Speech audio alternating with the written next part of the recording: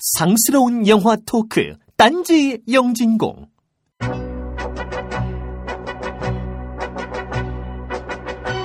정복자와 살인자를 나누는 기준은 명분입니다.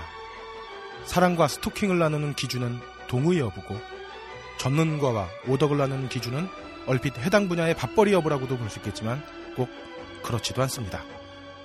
특히 오늘 이야기할 마이클만을 보면 더욱 그렇습니다.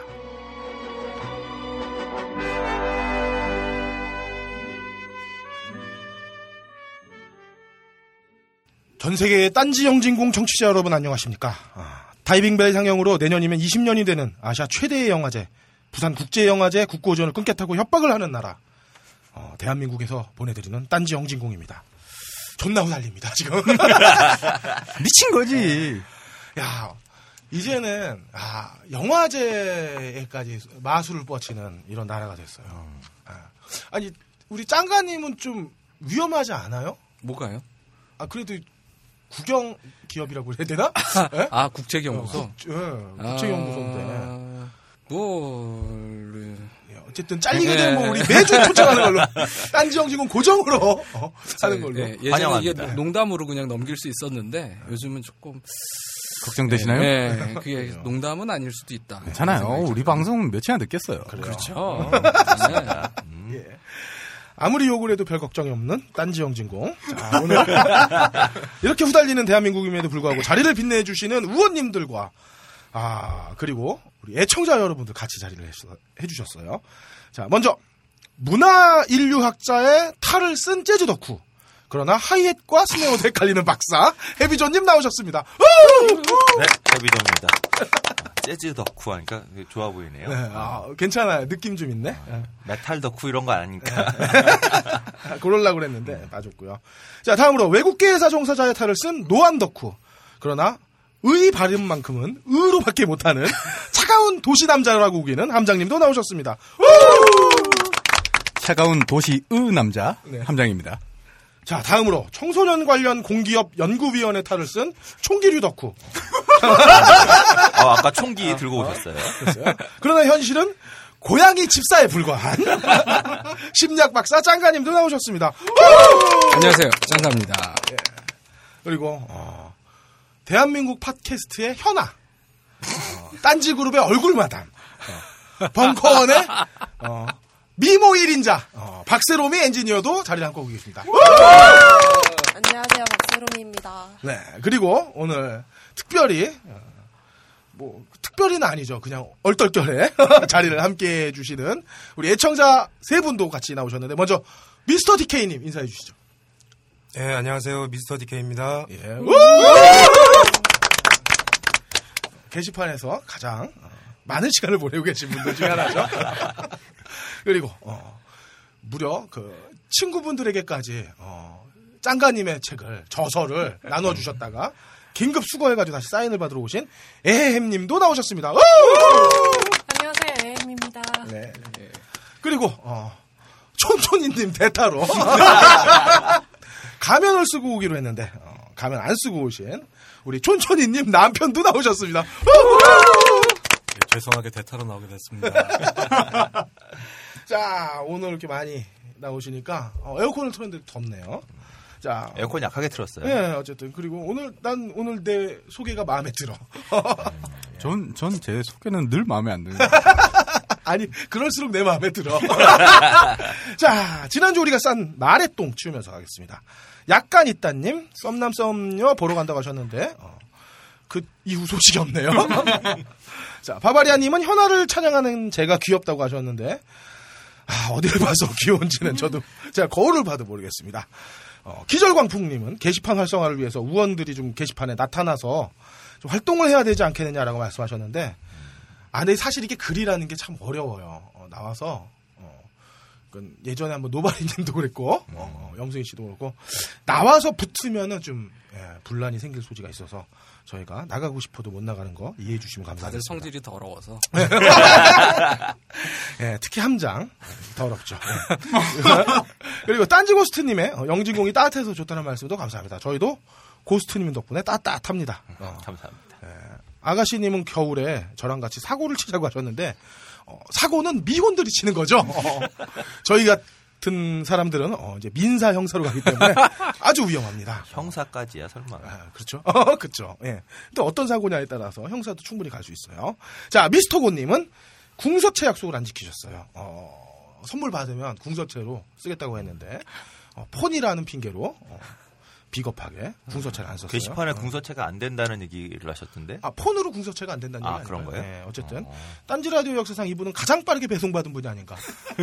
우리가 온에어 하고 나서 한 1시간 만에 접수가 된 가장 빠르게 꽃시 작곡을 받은 분이네요. 그리고 골딘님의 라스 폰 트리에 감독의 도그마 95 선언 정리도 감사합니다.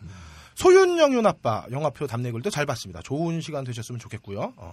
꼭 부인이랑 보세요. 해비조님처럼 그러지 말고.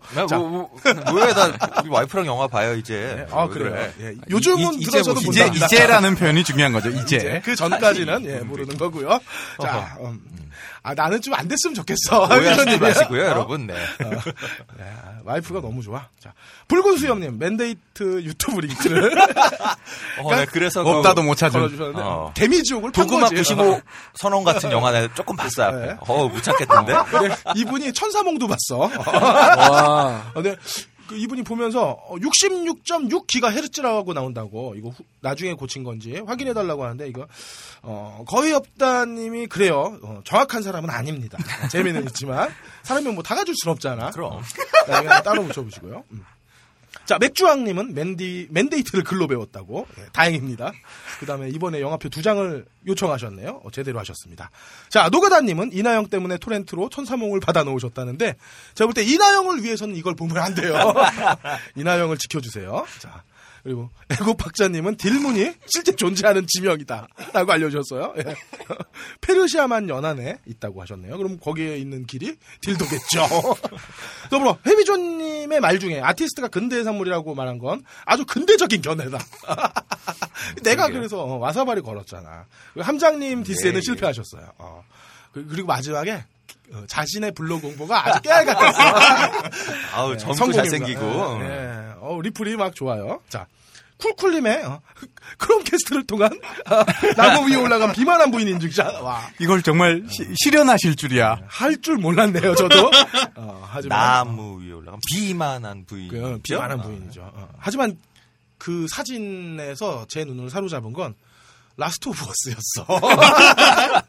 사실 이게 리마스터판이면은 이게 풀스포가 있다는 건데 정말 사고 싶습니다. 네. 이게 정말 부러워지는 거거든. 그래서 정말 대단하신 것 같아요. 저는 그냥 다운로드 받아서 쓰는데 타이틀을 사셨다는 얘기죠. 우리는 이제 그걸 어디다 적재해 놓을 장소마저 뺏긴 지금 사람들이라서 되게 부러웠습니다. 그리고 본배님 역시 거의 없다 주화인마로 천사몽을 아련하셨네요. 애도합니다. 여기 나와 계신 미스터 디케이님의 백세보험갱신 축하드립니다. 근데 제가 디케이님 옆에서 뵙는데 제가 질 것 같아요. 때리는 건 없었던 걸로 하겠습니다. 아깝네요. 네. 무서워요. 제가 눈도 제대로 못 마주치고 있어요. 자, 그리고 심은머리 외국인님도 천사몽 관람을 약속하셨습니다. 심은머리 다 빠질지도 모릅니다. 내가 이분을 이렇게 이니셜을 치다가 포기했는데 그냥 읽기로 했어요. 이니오지님은 연로하신 상태에서 메이즈러너를 괜히 봤다고 심통을 부리셨어요. 뭐 제가 공포 영화 싫어하는 것도 심장에 부담이 돼서지 결코 무서워서 피하는 건 아니다. 진짜요? 그럼요. 제가 심장이 별로 안 좋아요. 메이즈러너 정도면 크게 심장이 쫄깃할 정도의 내가 영화는 공포 아닌데. 영화를 안 보는 게 걸림 심장이 말고요. 불편해서다. 저는 이니오즈. 이니오지님. 뭐 연세가 무슨 소리일까요 이게 이니오즈가? 모르겠습니다. 어쨌든 읽어봤어요. 그리고 잘 물어보지 마세요. 그리고 쿠차님의 공개방송 빵꾸 소식 잘 받았고요. 그다음에 CROH님 이거 크로우 이렇게 읽어야 되나? 18년 전 제로나인아트에서 근무했던 눈물 없이 읽을 수 없었던 과거. 잘 읽었습니다. 이분이 한국을 잘 뜨셨어요. 저희는 그걸 동시간대 같은 날에서 봤잖아요. 예. 어떻게 보면 뭐 행운이었던 것 같습니다. 공황장애님, 전설핵발님 참관 요청에 응대하지 못해서 죄송합니다. 지금 한 분이 빵꾸 내셔가지고 안 왔는데도 자리가 꽉 찼습니다. 그러니까요. 지금 에어컨을 틀었는데도 좀 더워요. 예, 저희가 모셨으면은 숨도 못 쉬었을 겁니다. 자, 신샘님은 지난 걸작 1회가 좋았다면서 드래곤볼 에볼루션을 추천해 주셨는데요. 예. 이거 보라는 건가요? 전 봤어요. 예. 넌 뭐 다 보니까. 그래요. 예, 누구는 당해야죠. 누군가는. 자, 아도니스 78님은 걸작 방화 호러 영화에 하피가 올라갈지 궁금하다고 말씀하셨는데, 이게 의외로 대한민국 망작 라인업이 아주 훌륭합니다. 우리가 함부로 이렇게 고를 수가 없어요. 제가 볼 때는 아주 경합이 예상된다. 하피 정도면. 일단 망작에서도 이게 제대로 망작의 반열에 오르려면 이 내러티브가 완전히 망가져야 되는데 화피가 그 정도는 아니거든. 이야기가 좀 있어요. 그러니까 좀 어렵지 않을까 싶고요. 자, 덜 매운 와사비님은 영진공일의 정주행 덕분에 설국열차를 처음부터 봤대요. 영양갱을 끊으셨답니다. 그거 더 맛있게 먹을 수도 있는데. 그러니까요. 해비조님이야 뭐 그게 다 바퀴벌레든 뭐든 잘 먹겠지만 비위가 약한 사람은 좀 힘들 수 있어요. 자, 브랜드님의 썸남 썸녀 여자 사모키스신 문의는 엽기민호님 링크로 해소되었을 거라 사료되고요. 지그프리드님의 영화 분리인간 소개도 감사합니다. 저한테 이런 건 추천하지 마세요. 자, 그럴 걸 친구. 본인이 귀신 안 나오면 괜찮다며요. 좀비물 된다며요. 난 고어물도 좀 그래. 예. 슬래셔도 안 좋아해요? 맥박수가 높아지는 건 다 안 좋아. 심장에 부담되는 건 싫어.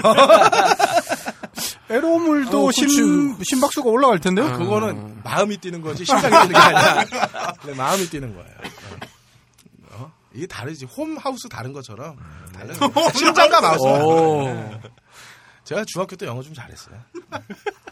자, 그럴 걸 친구로 할 걸님의 게시판 조회수 걱정 감사합니다. 근데 그걸 어떻게 세고 있지? 일단 친구로 할 걸님의 평가에 의하면 서서히 우리 게시판은 마니아층만 남아있는 그렇게 되어가는 것 같아요. 처음에 관심 있어 들어왔다가 뭐야 이거 그러고 안 보는 거죠 이게. 이게 네임도화되면 안 되는데 큰일입니다. 자, 괴물단지님의 2024년 5월호도 감사합니다. 함장이 메인 모델이에요. 그 사진은 어디서 구했을까요? 그러게. 페북이겠죠. 그나마 뭐 잘 나왔어.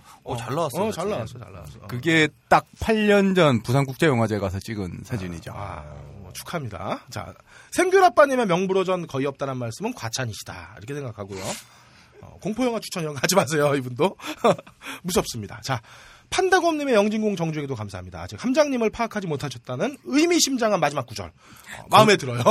전 거기에 댓글에 맥주왕님 댓글이 더 웃겼어요. 함장님까지 제대로 파악했다. 도대체 무슨 얘기인지 모르겠어.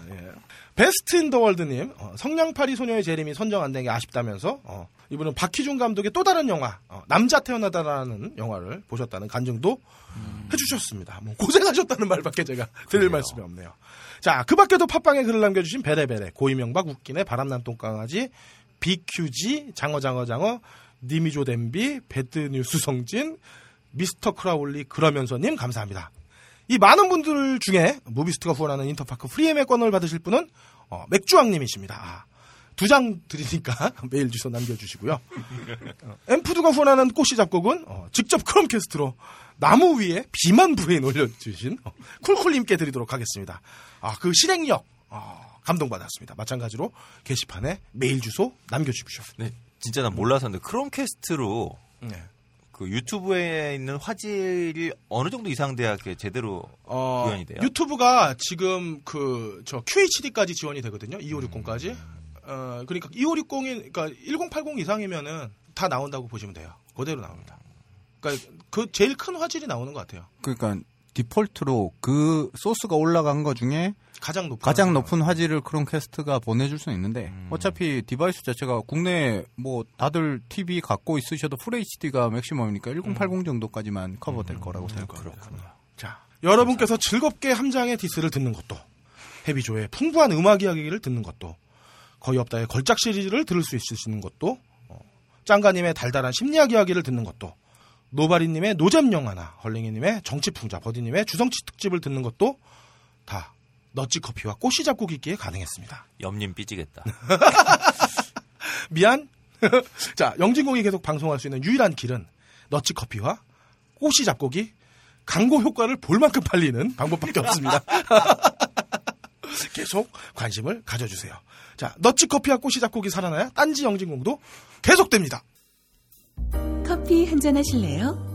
이제 여러분도 세계 각지에서 생산되는 커피를 정말 저렴한 가격에 맛보실 수 있습니다. 딴지마켓 기획상품 프리미엄 너치 커피. 매달 대륙별 커피 3종이 여러분께 배송됩니다. 자세한 내용은 딴지마켓에서 확인하시기 바랍니다. 놀라지 마세요. 홈페이지에 표시된 가격은 오타가 아니에요.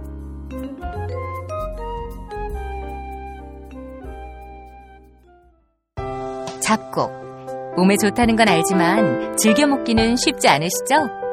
게다가 흰쌀밥도 잘 먹지 않는 아이들에게 거친 잡곡을 먹이는 건 더욱 어려운 일이고요. 그래서 딴지마켓이 준비했습니다. 정말 몸에 좋은 잡곡을 아이들과 함께 먹을 수 있는 꽃씨 잡곡입니다. 왜 꽃씨 잡곡이냐고요? 꽃씨 잡곡을 쌀에 섞어 밥을 지으면 정말 꽃밭처럼 알록달록 예쁜 잡곡밥이 만들어지거든요.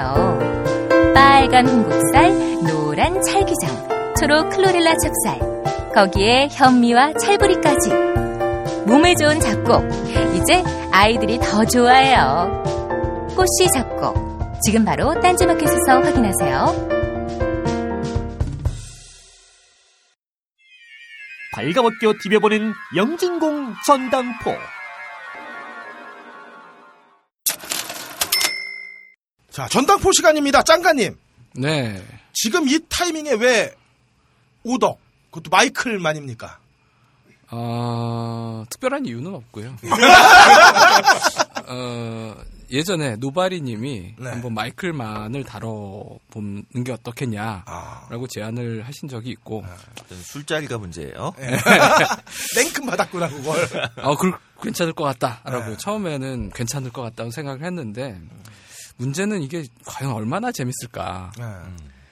그러니까 오덕 얘기를 했는데요. 저희도 오덕이거든요. 아니 저는 아닌 것 같아요. 네, 껄림은 아닐 수 있어요. 근데 캠핑 오덕이에요. 네, 해비조님이나 저 같은 사람, 해비조님은 뭐 어떨지 몰라도 진성이죠. 진성 오덕. 아니 10이지 10. 5가 아니라 다 자기만의 세계에서 사는 사람들이 이게 자기는 재밌는데 남들도 재밌는 걸 잘 몰라요. 그러니까 뭐가 남들이 보기에 재밌는 건지 감을 전 몰라요. 되게 재밌게 영화 딴따라를 해요. 우리는 저도 재밌어요. 재밌는 그러니까 이 좀 상식적인 눈으로 이건 재미있는 거고 요건 아니다라는 걸 평가해 줄 사람들이 이렇게 막 양치기를 양을 몰아가듯이 양치기가 이렇게 좀 해줘야지 되는 거죠. 저 같은 사람들은. 그래서 남 얘기가 아니라 사실 제 얘기다라고 할 수가 있고요. 그래서 외길 인생. 저는 외길 인생이 아닙니다. 여러 길 인생을 가고 있고 그리고 사실 그럼요. 제가 총 고양이 거기에다 아동 심리야, 청소년 심리야. 네, 게임도 하고. 네. 네. 근데 이제 물론 제가 마이클만하고 비견할 만한 수준은 아닌데 어쨌든 오덕이 있다. 그게 이제 지나친 외길 인생의 문제가 대중성이 어렵다. 네. 대중성을 유지하는 게 어렵다. 그러니까 신세기 에반겔리온이 일본에서 대히트를 친 이후에 이제 에반겔리온 이전 이후로는 아니잖아요. 그렇죠. 일본 애니메이션의 역사가. 근데 그 에반겔리온 만든 가이낙스가 처음부터 대박친 게 아니에요. 그 전에 엄청난 망작을 하나 만들었어요. 망작도 아니고 걸작이긴 한데 망했죠. 대중성이 없는. 네. 오네아미스의 날개인가 왕리부주군 이런 만화가 있습니다. 그건 그냥 로켓을 만드는 로켓 오덕들의 이야기예요. 그래서 열심히 로켓을 만들어서 쏘아 올리는 겁니다. 자기들 보기엔 되게 재밌어요. 근데 관객들이 보기엔 이게 뭐하러 하나. 그래서 쫄딱 망했거든요. 그래서 그 망한 이후에 어떻게 해야 팔릴 것이냐. 그래서 오덕기와 대중성을 동시에 잡은 게 에반겔리온이죠. 그러니까 그럴 수 있어야 되는데 대개는 거기 균형이 자꾸 깨진다라는 게 문제죠. 네. 어쨌든 마이클만입니다. 그냥 마이클만이에요. 네. 더 이상 묻지 마세요. 네, 묻지 마십시오. 원래 오덕들은 그렇습니다. 이유 같은 거 없습니다. 그래서 묻지 마라. 네, 이유가 있다면 내년에 블랙캣이라는 그 마이클만 감독의 신작이 개봉을 합니다. 네. 원래도 아니고. 네. 1년씩 앞서 나가. 탕웨이. 국민 며느리 탕웨이가 주연을 하고요. 네. 마이클만이 탕웨이를 캐스팅한 거예요? 네. 오, 대단한데요? 그리고 김태형보다 한 발 늦었네. 크리스 햄스워드. 토르의 크리스 햄스워드도 나온다고 하더라고요. 네. 전 세계적인 해커 수사극이라고 하는데 총은 별로 안 나오는 것 같긴 해요. 네. 하지만 마이클만이 해커 영화를 만든다면 정말 볼만하겠는데요? 뭐 그럴 수도 있죠. 덕후 입장에선. 네. 과연 마이클만이 근데 컴퓨터를 이해하고 있을지는 잘 모르겠어요. 총기는 제대로 이해하고 있는데. 그러니까 이 양반의 영화를 되게 히트, 명작으로 히트를 알파치노가 나왔던 거. 네, 알파치노와 그다음에 로버트 드니로가 나오죠.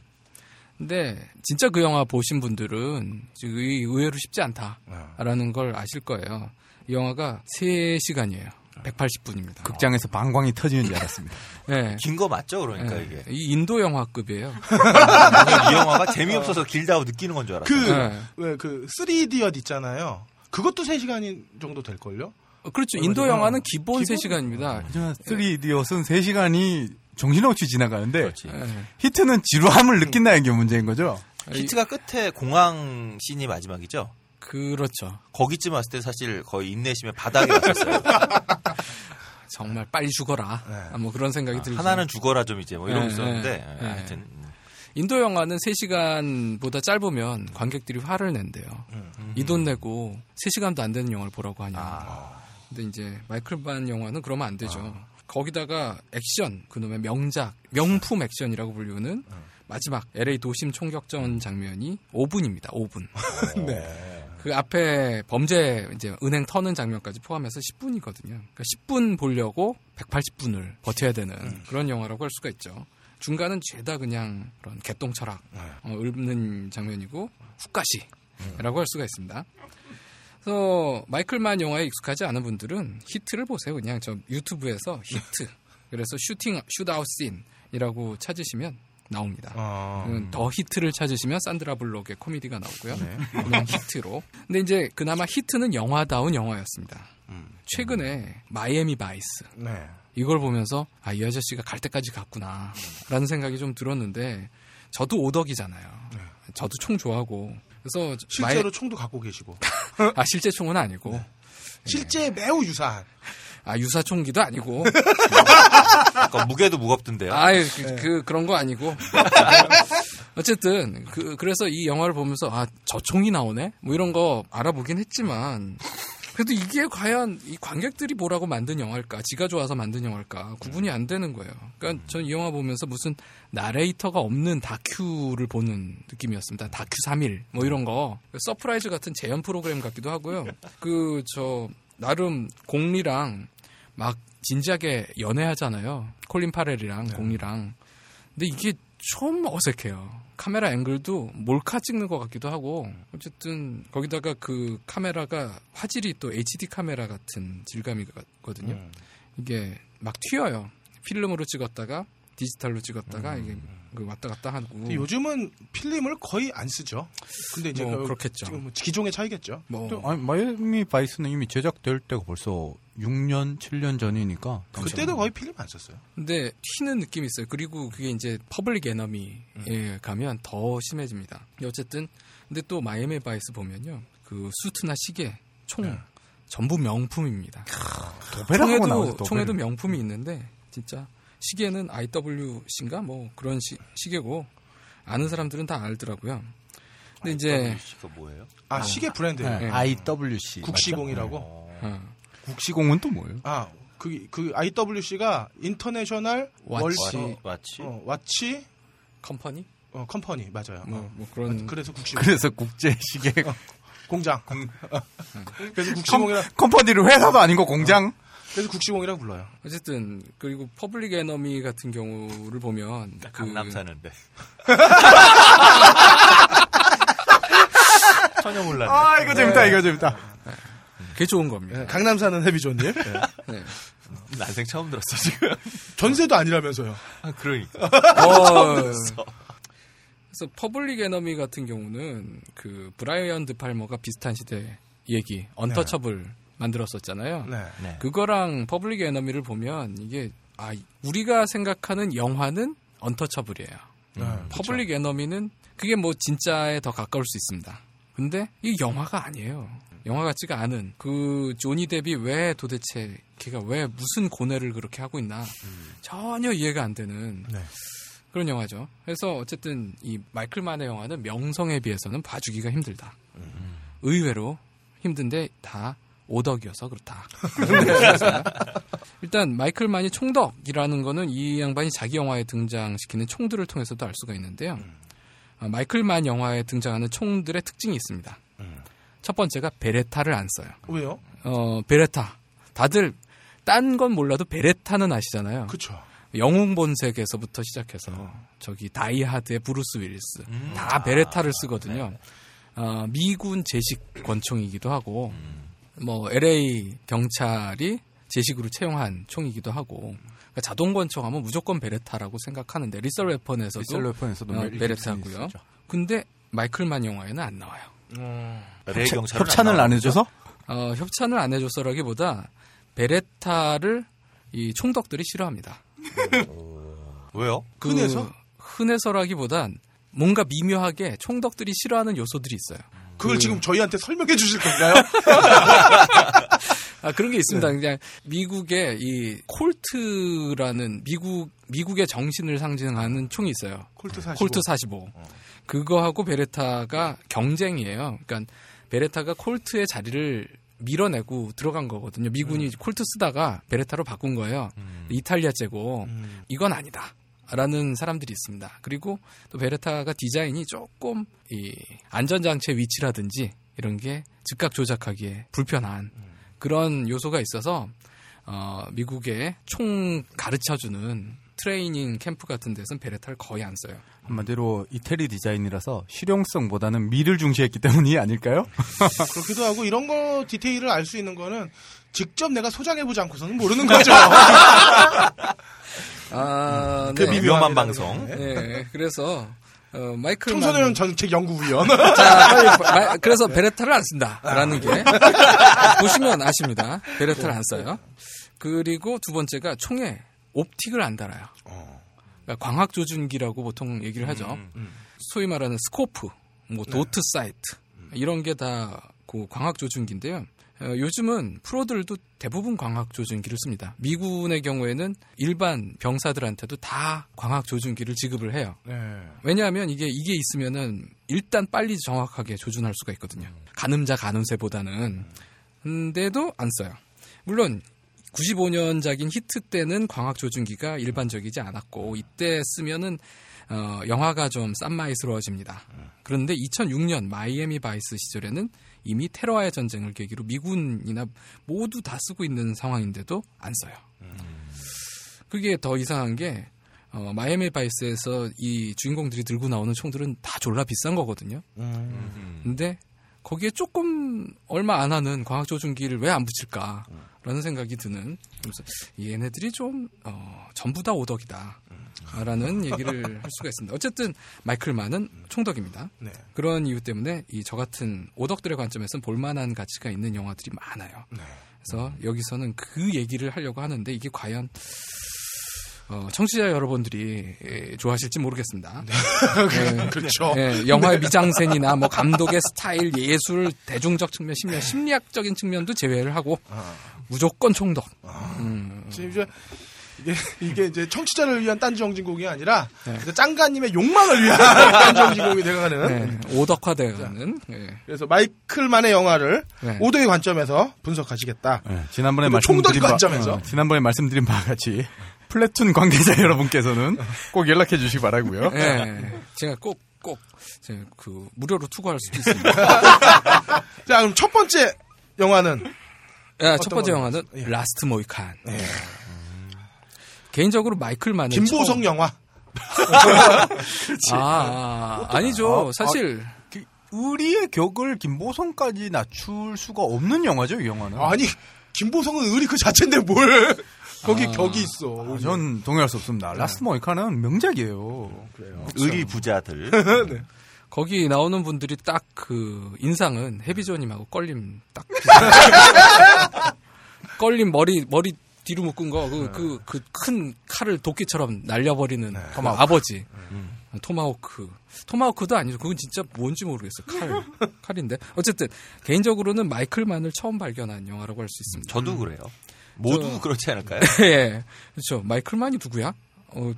이런 사람이야? 라고 생각하게 된 건데, 그러니까 모히칸족의 최후는 다들 제목은 들어보셨을 거고 어릴 적에 계몽문고 버전으로 읽으셨던 분들도 많을 거예요. 잘 살아야지. 이게 계몽문고 버전으로 내려가려면 계림인가? 네, 짱가님 많이 가야 돼요. 짱가님 연식이 많이 보여야 됩니다. 어쨌든 근데 전 그게 왜 재밌는지를 몰랐어요. 뭔가 총 쏘고 전쟁을 하는데 얘네들이 왜 하지? 뭐 이런 생각이 들었고 그 나이 때는 제가 아주 어렸습니다. 제 연식이 그렇게 길진 않습니다. 그래서 아주 어렸기 때문에 무슨 얘기인지 이해를 못했었는데 그래도 다니엘 데이 루이스가 나온다길래 학과 동아리 후배들하고 같이 봤죠. 이미 대학생이 넘어서 그것도 복학생 신분으로. 저쪽에 복학생일 때 저는 그러니까 후배 입장에서 봤었어요. 저도. 그 차이밖에 안 나나요? 그런 것 같은데. 제가 그렇게 어딘데? 제가 대학원 때 봤어요. 대학원. 그럼 대학원 학부생. 그런데 이 영화를 본 후배들의 결론은 역시 여자는 남자를 잘 만나야 된다. 그랬습니다. 그래, 이런 결론이 나와서 내가 같이 보고서는 되게 기분이 안 좋았어, 그때.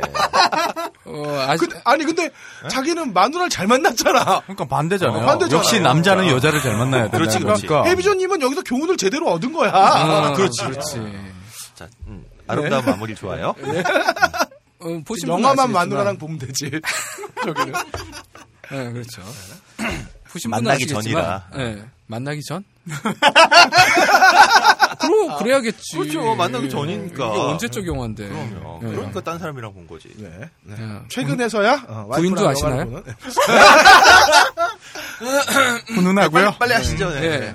그래서 보신 분은 아시겠지만 이 주인공 호크아이 다니엘 데이 루이스죠. 호크아이고 눈이 맞은 코라멀로는 살아요. 매들린 스토우는 삽니다. 근데 호크아이 동생에 해당되는 진짜 마지막 모이칸인 융커스하고 썸을 타려고 했던 예쁜 영국 소녀 앨리스는 죽습니다. 남자를 잘못 만나서 죽죠. 근데 저는 이 영화를 보면서 화승총 액션이라는 게 이럴 수가 있구나. 새로운 그런 건 경지. 전혀 신경 안 쓰고 봤던 기억인데. 다들 로맨스에 포커스를 맞출 때. 매들린 스토우가 이쁘긴 했어요. 근데 어쨌든 이 영화에 등장하는 총들이 그 소위 말하는 플린트 락이라고 합니다. 그게 뭐냐면 부싯돌 라이터, 가스라이터에 쓰는 부싯돌 가지고 화약에 점화를 해서 총을 쏘는 거예요. 이런 걸 머스켓이라고 부르지 않나요? 머스켓이죠. 머스켓인데 그 격발 방식을 플린트 락이라고 하죠. 머스켓은 그 시대에 아우르는 총칭이라 본다면 이거는 격발 방식이 다른 거라서. 역시 함장님도 전 못지 않습니다. 만만치 않아요.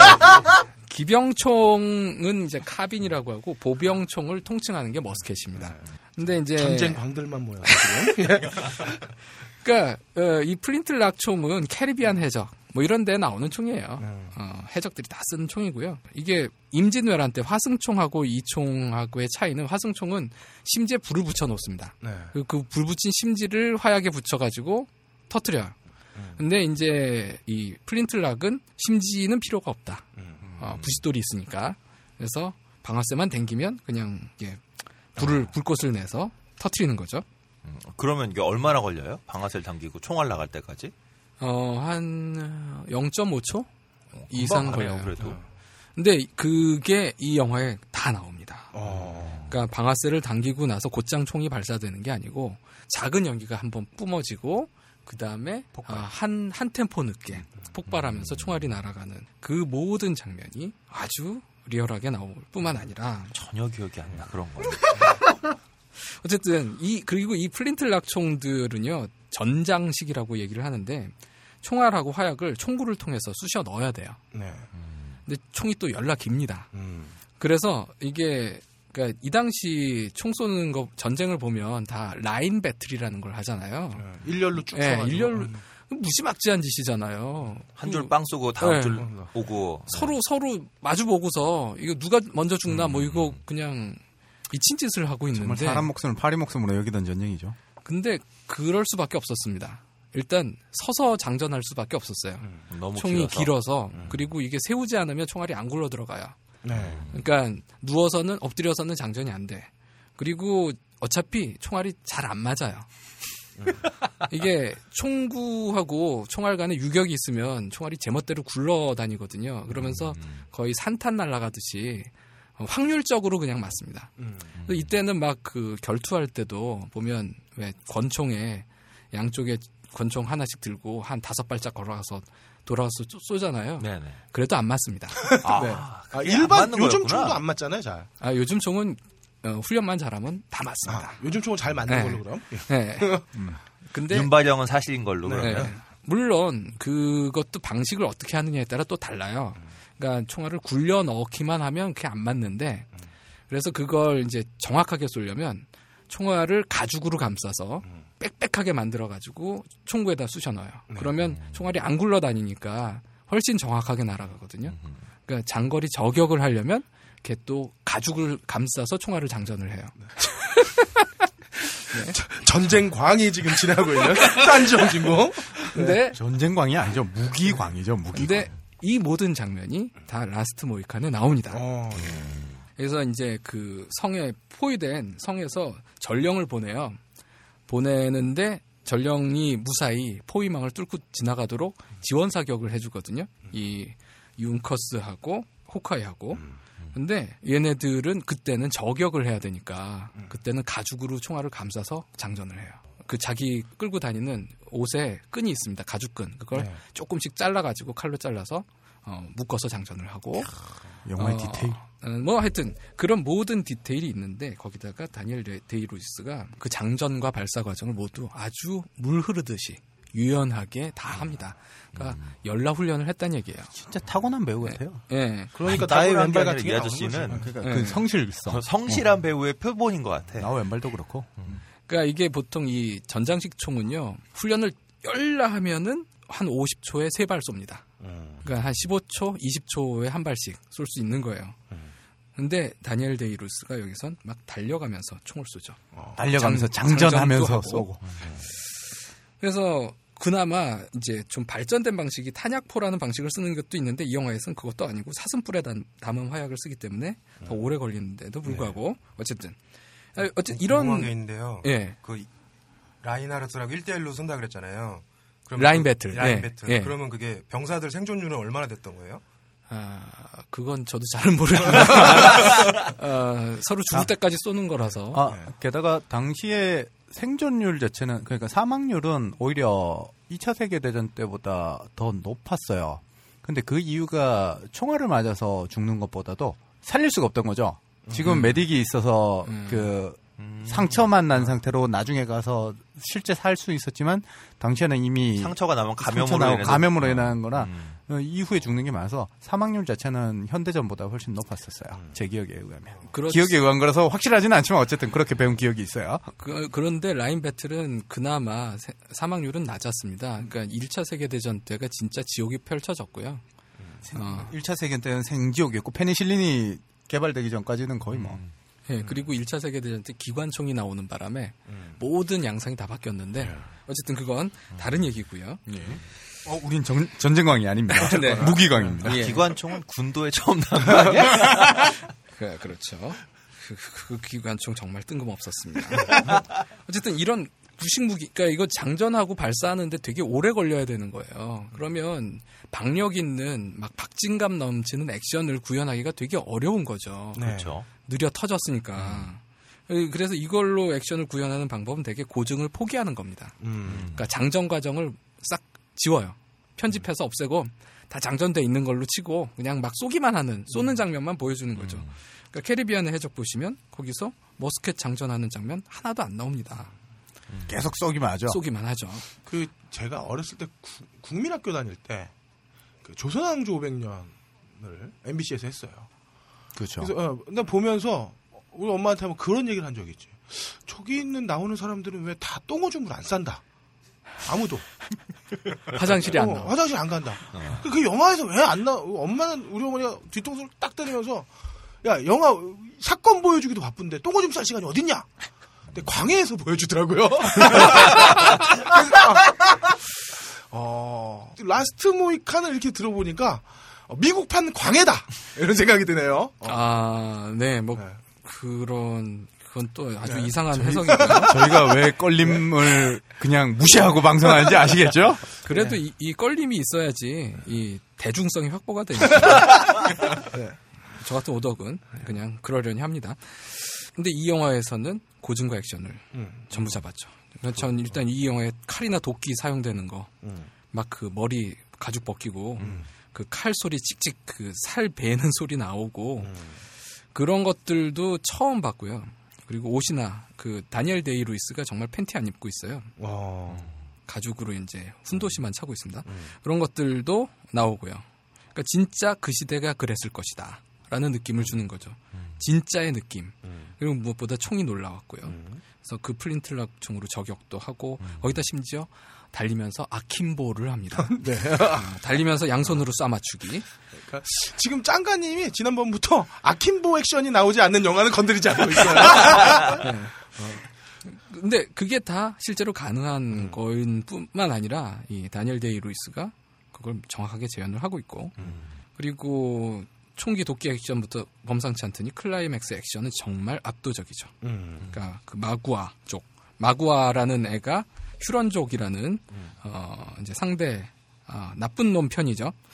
패거리에 잡혀가는 여주의 동생 처자를 구출하기 위해서 벌이는 그 추격 액션에서부터 마무리까지는 정말 리얼한 머스킷 액션의 최정점입니다. 이후에 멜 깁슨이 패트리엇 늪속에서 그렇죠. 거기서 자기 아들 히스 레저를 구출할 때 이에 근접하는 액션을 보여준 적이 있습니다. 하지만 이게 가능한 건 일단 배우들이 숙련되어 있어야 되는데 그게 가능됐어요. 왠지 멜 깁슨은 실제 생활에서도 총기 덕후일 것 같아요, 씨는. 그리고 멜 깁슨도 이 늪속의 여우 찍느라고 그 당시 무기나 이걸 엄청나게 연습했는데 하지만 저는 다니엘 데이 루이스 액션이 훨씬 멋지다는 거죠. 네. 그건 다니엘 데이 루이스가 연기를 잘해서. 그렇죠. 일단 그 시대 사람처럼 보이죠. 멜 깁슨은 좀 아닌 것 같아요. 그래서 이 영화는 매들린 스토우를 발굴한 영화입니다. 그렇죠. 네. 그리고 OST가 또 지금까지도 계속 인용되는 웅장함 하면은 다 이 OST 쓰잖아요. 빰빠라밤 하는 그걸 해비조님이 알아서 해주실 것 같고. 네. 딴 거 했어요? 아니었구나. 그럼 근데 총덕의 관점에서는 플린틀락 액션의 새로운 경지를 보여줬다. 근데 이제 우리나라에도 2급까지는 아니더라도 거의 근접한 드라마가 나왔습니다. 추노. 그쵸. 추노에서 포수 공형진이 화승총 3보 액션을 하죠. 그게 딱 그 장전과 그건 화승총인데 이게 플린트락이 아니라 화승총인데도 불구하고 오히려 그 제약이 있기 때문에 더 박진감이 넘치는 적이 막 달려오는데 장전이 아직 안 끝났어. 그때 그 짜릿함 그런 거를 충분히 살렸죠. 그래서 그거 하나만으로 저는 추노를 높이 평가받아야 된다고 봅니다. 물론 다른 장면은 안 봤습니다. 그리고 히트죠. 두 번째 영화 마이클만의 두 번째 영화 히트. 이게 이제 진짜 총격전이다라는 느낌을 주는 총격전을 처음 본 영화라고 할 수 있습니다. 제 입장에서요. 도심 총격전. 그렇죠. 마이클만은 원래부터 뭐든 제대로 해야 된다는 주의자라서 제임스 칸이 주연한 영화 도둑이라는 영화가 있습니다. 여기서도 제임스 칸한테 사격 훈련을 받으라고 시켰어요. 이 영화를 하려면 사격장 가서 훈련을 받아라. 근데 그 강사가 누구냐면 제프 쿠퍼라는 아저씨인데요. 이 미국에서는 실전 권총 사격계의 아버지라고 불리는 양반입니다. 실전 권총 사격이라고 하면 네. 안 실전 권총 사격이 있나요? 뭐 올림픽이나 이런 데서 하는 사격이 있죠. 기록 사격들이 있고. 그럼 제프 쿠퍼라는 사람 진짜 사람 죽이고 다니는 건가요, 그러면? 왜 실전? 동물을 잡겠죠. 아니라 일반적으로 사격장은 왜 표적거리, 25m 앞에 표적을 두고 이렇게 두 발로 11자 형태로 이렇게 어깨 넓이를 벌려서서 양손으로 이렇게 사격을 하잖아요. 네. 그런 자세로 실전에서 사용하지 않잖아요. 실전에서 자신이 엄폐물 뒤에서 어떻게 사격을 하고 그다음 상대방이 보통 제압 사격이라 부르는데 내가 엄폐물에서 밖으로 이렇게 노출을 못하는 상황에서 사격을 해야 될 때 과연 그러면 자신이 권총 반동을 어떻게 이겨내면서 저쪽으로 지향 사격을 해야 될까? 뭐 이런 것들을 교육해 준 게 실전 사격이죠. 여러분 지금 오덕 2명과 네, 함장님이 있어서 참 좋습니다. 이게 무슨 영화 프로야 이게. 예, 그러니까 그게 뭐 스탠스나 그립이나 그러니까 어떻게 총을 쥘 것이냐, 어떤 자세를 취할 것이냐, 그것도 또 뭐 총집이죠. 홀스터에서 얼마나 빨리 뽑을 것이냐 이런 게 결국 총을 들고 다니는 이유가 미국 애들이 취미로도 총을 쏘지만 결국 호신용으로 쓰잖아요. 쓴다는 전제하에서 총을 얼마나 잘 쓸 것이냐, 그걸 실전에서 얼마나 쓸 것이냐를 가르쳐 주는 데가 있습니다. 네. 어쨌든 그런 데에서 배운 거죠. 그래서 사격은 기록 사격만이 아니다라는 걸 처음으로, 그리고 이런 사격이 있다. 그 분야를 개척한 사람한테서 배웠는데, 제프 쿠퍼가 이 주인공의 설정을 듣고서는 이 주인공이 감옥에서 오래 살다가 나온 애라서 현대 총기 사격술은 못 배웠을 것이다 라는 설정으로, 그럼 옛날 사격술을 가르쳐줘야지. 마이클만하고 죽이 잘 맞은 사람이에요. 그래서 이 영화에는 그 제임스 칸이 그러니까 좀 10년 전 사격술을 쓴대요. 확실히 전문가라서 디테일이 틀리네요. 다르죠. 근데 문제는 알 수 없잖아요. 그렇죠. 관객들은 모른다는 거. 그러니까 대중성을 외면하는 거지. 네, 이때부터 이미 극기가 보였다는 거. 근데 이제 이 영화 히트도 마찬가지입니다. 모든 총 쏘는 장면에 등장하는 출연진들은 죄다 전문 사격 강사한테서 훈련을 받았고요. 이게 지금 짱가님 마 있는 거죠. 그것도 아주 철저하게 훈련을 받았어요. 철저하게 이제 딴 얘기로. 얼마나 철저했느냐? 이걸 알려드려요. 이건 알 수가 있습니다. LA 총격 장면에서 네. 발킬머가 이제 막 그 경찰 차들을 향해서 총을 쏘잖아요. 네. M16 그 단축형 카빈이라고 하죠. 네. 그걸 막 쏘고 총알이 떨어지니까 차 뒤로 몸을 숨기면서 다음 탄창으로 재장전을 합니다. 거기까지 걸리는 시간이 약 5초예요. 네. 탄창 교체만 보면 3초 걸립니다. 3초 이내입니다. 2초, 2점 몇 초라고 하더라고요. 근데 이게 총을 아는 프로들이 보고 다 감탄하는 포인트입니다. 그래서 미국 해병대에서는 사격 훈련 시키기 전에 신병들한테 이걸 먼저 보여주고, 이 영화를 보여주고, 야, 니들이 이 군인인데 저 영화 배우보다는 빨리 재장전을 해야 되지 않겠냐. 이 니들 중에 3초 넘는 애들은 기합이야. 뭐 이렇게 가르친다고 하더라고요. 군대 가지 말아야지. 재입대 하시게요? 아니요, 군대에서 사격이 제일 싫었어요, 그때도. 네, 전 사격만 좋았습니다. 맨날 사격만 했으면은 저는 말뚝 박았을지도 몰라요. 탄착군이 형성이 안 돼서. 참, 역시 사람은 얼굴만 봐서 모른다. 아니, 그 중고총을 받으셔서 그래요. 새 총 받으면 탄착군 누구나 형성돼요. 안 그런 사람도 있습니다. 네. 위로해드리려고 그랬는데. 조 박사님 같은 경우에. 네. 음악을 하셨죠, 그러니까. 어쨌든 그래서 이 영화가 개봉된 게 95년입니다. 근데 이제 2년 후인 97년에 LA에서 거의 비슷한 총격전이 실제로 일어났어요. 또 모방 범죄 얘기는 알겠네. 네, 노스 할리우드 총격전이라고 엄청 유명합니다. 방탄복을 완전하게 갖춰 입고, 네. 자동화기 몇 자루씩 들고, 그러고 이제 44분간 경찰들과 총격전을 벌였죠. 노스 할리우드는 잘 사는 동네인데 거기. 예, 뭐 어쩌다 그렇게 됐는지 걔네들은 그냥 그렇게 죽고 싶었나 봐요. 아니 근데 43분간 대치하려면 거의 탄약이 한 1개 중대분이 있어야 될 것 같은데. 아유, 네. 우리 저기 저 병장 그 총알 몇 개나 있었겠어. 그 하나도 네. 며칠씩 걸리는데. 그러니까 그 당시 경찰들이 죄다 권총이랑 그 산탄총만 가지고 있었는데 그걸로는 방탄복을 제압을 못했대요. 그래서 44분이나 버텼다고 하고요. 어쨌든 이것 때문에 영화와 현실 간의 영향력, 그러니까 이거 모방 범죄 아니냐라는 얘기가 조금 나오긴 했지만 문제는 그걸 따라 하고 싶어도 그 총을 불법적으로 구할 수가 없으면 그게 불가능한 일이었기 때문에 이건 그냥 뭐 총기 관리의 문제다가 더 중요해졌죠. 우리나라 같았으면 이제 영화가 폭격을 맞았을 텐데. 어쨌든 그렇습니다. 그러니까 라스트 모이칸에서는 플린트락 총의 네. 완벽한 구현. 히트에서는 M16A1 인가요? CAR이라고 하면 됩니다. CAR에 가빈. 또 완벽한 표현. 네. 자, 그럼 그 다음 총은 뭔가요? 그 다음은 콜레트럴. 콜레트럴. 탐 크루즈. 네. 탐 크루즈가 연기 변신을 시도한 작품입니다. 악역을 맡았죠. 네. 근데 이때부터 슬슬 마이클만 자신만의 세계와 대중적인 감각 사이의 균형이 깨지는 느낌이 나기 시작합니다. 그나마 히트에서는 어느 정도 대중성을 유지했다고 생각하시는 거죠? 장관님이 지난번 출연까지는 대중성을 유지했어. 그렇죠. 네. 오늘이 저한테 콜레트럴이고. 네. 그래서 여기서 주인공 톰 크루즈는 청부살인업자죠. 근데 이 양반의 수법이 특이한데요. 그냥 도시에 들어와서 택시 하나를 잡아요. 그리고 그 택시 기사와 택시를 계속 끌고 다니면서 청부받은 사람들 살해를 하고 그리고 택시 기사가 저지른 것처럼 위장을 하고 사라지는 거죠. 근데 이 모든 살인 청부를 또 이 양반은 모두 권총으로 해결을 하는데 그 사격술이 또 특이해요. 모잠비크 드릴이라는 권총 사격술을 씁니다. 제가 봐도 좀 덕후스럽네요. 이게 뭐라고 지금. 네, 그래서 지금까지 AM님은 여기서 한마디도 안 하고 계세요.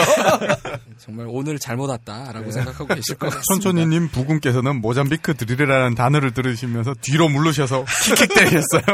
제 팬들이 떨어져 나갑니다. 몇 안 되는. 어쨌든 이 모잠비크 드릴이라는 건 뭐냐면요. 그 남아공 쪽에서 모잠비크가 소말리아잖아요. 네. 그렇죠. 거의 좀 험악한 데서 시작했는지는 모르겠습니다. 기원은 모르겠고 그냥 사격을 하는데 상대방을 쏘는데 가슴에 2발, 머리에 1발을 쏘는 겁니다. 특수부대에서 다 이렇게 가르치는 게 왜냐하면 이래야 확실하게 적이 제압이 된다라고 가르치는데요. 저는 쏜 적 없습니다.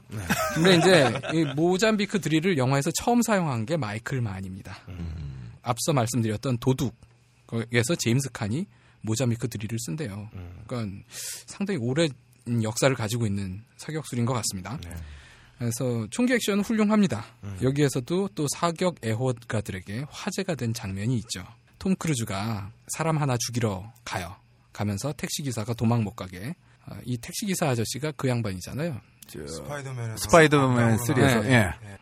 하여튼 그 아저씨가 도망 못 가게 운전석에다가 끈으로 묶어놓고 사람 죽이러 가는 동안 이 택시기사 아저씨가 좀 빠져나가 보려고 택시기사 제이미 폭스. 제이미 폭스 아저씨가 빠져나가 보려고 길 가는 사람들한테 나 좀 도와달라고 부르는데 하필이면 온 애들이 강도들이에요. 그러니까 LA는 무서운 데다. 밤에 다니지 마라 라는 얘기를 할 수 있는데 그래서 강도들이 권총을 들이밀면서 이제 톰 크루즈 가방을 들고 가죠. 그런데 뒤늦게 톰 크루즈가 그걸 보고 야 그거 내 가방이니?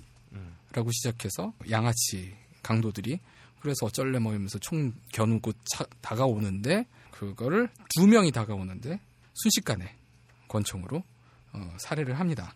이 영화에 등장한 최고의 권총 사격의 예로 다른 총덕들이 언제나 인용하는 장면이고요. 이게 정말 대단한 스킬을 요하는 거거든요. 예. 왜냐하면 권총에 격발되는 속도가 있는데 연사로 3발을 한 방만 맞아도 사람을 휘청하고 움직이거나 떨어지는데 가슴에 2발, 머리에 1발을 쏴야 되는 거예요. 엄청난 속사 기술과 이런 것들이 필요한 거죠. 그렇죠. 권총 사격 해보신 분들은 아시겠지만 초보자들은 한 발 쏘고 다음 발 쏘는데 1초 이상 걸립니다. 조준선 정렬하고 하는데 근데 뭐 둘을 쓰러뜨리는데 딱 3초 걸려요. 그것도 다 가슴에 2방, 머리에 1방 쏘고요. 6발 쏘는데 3초 걸린다는 얘기거든요. 네.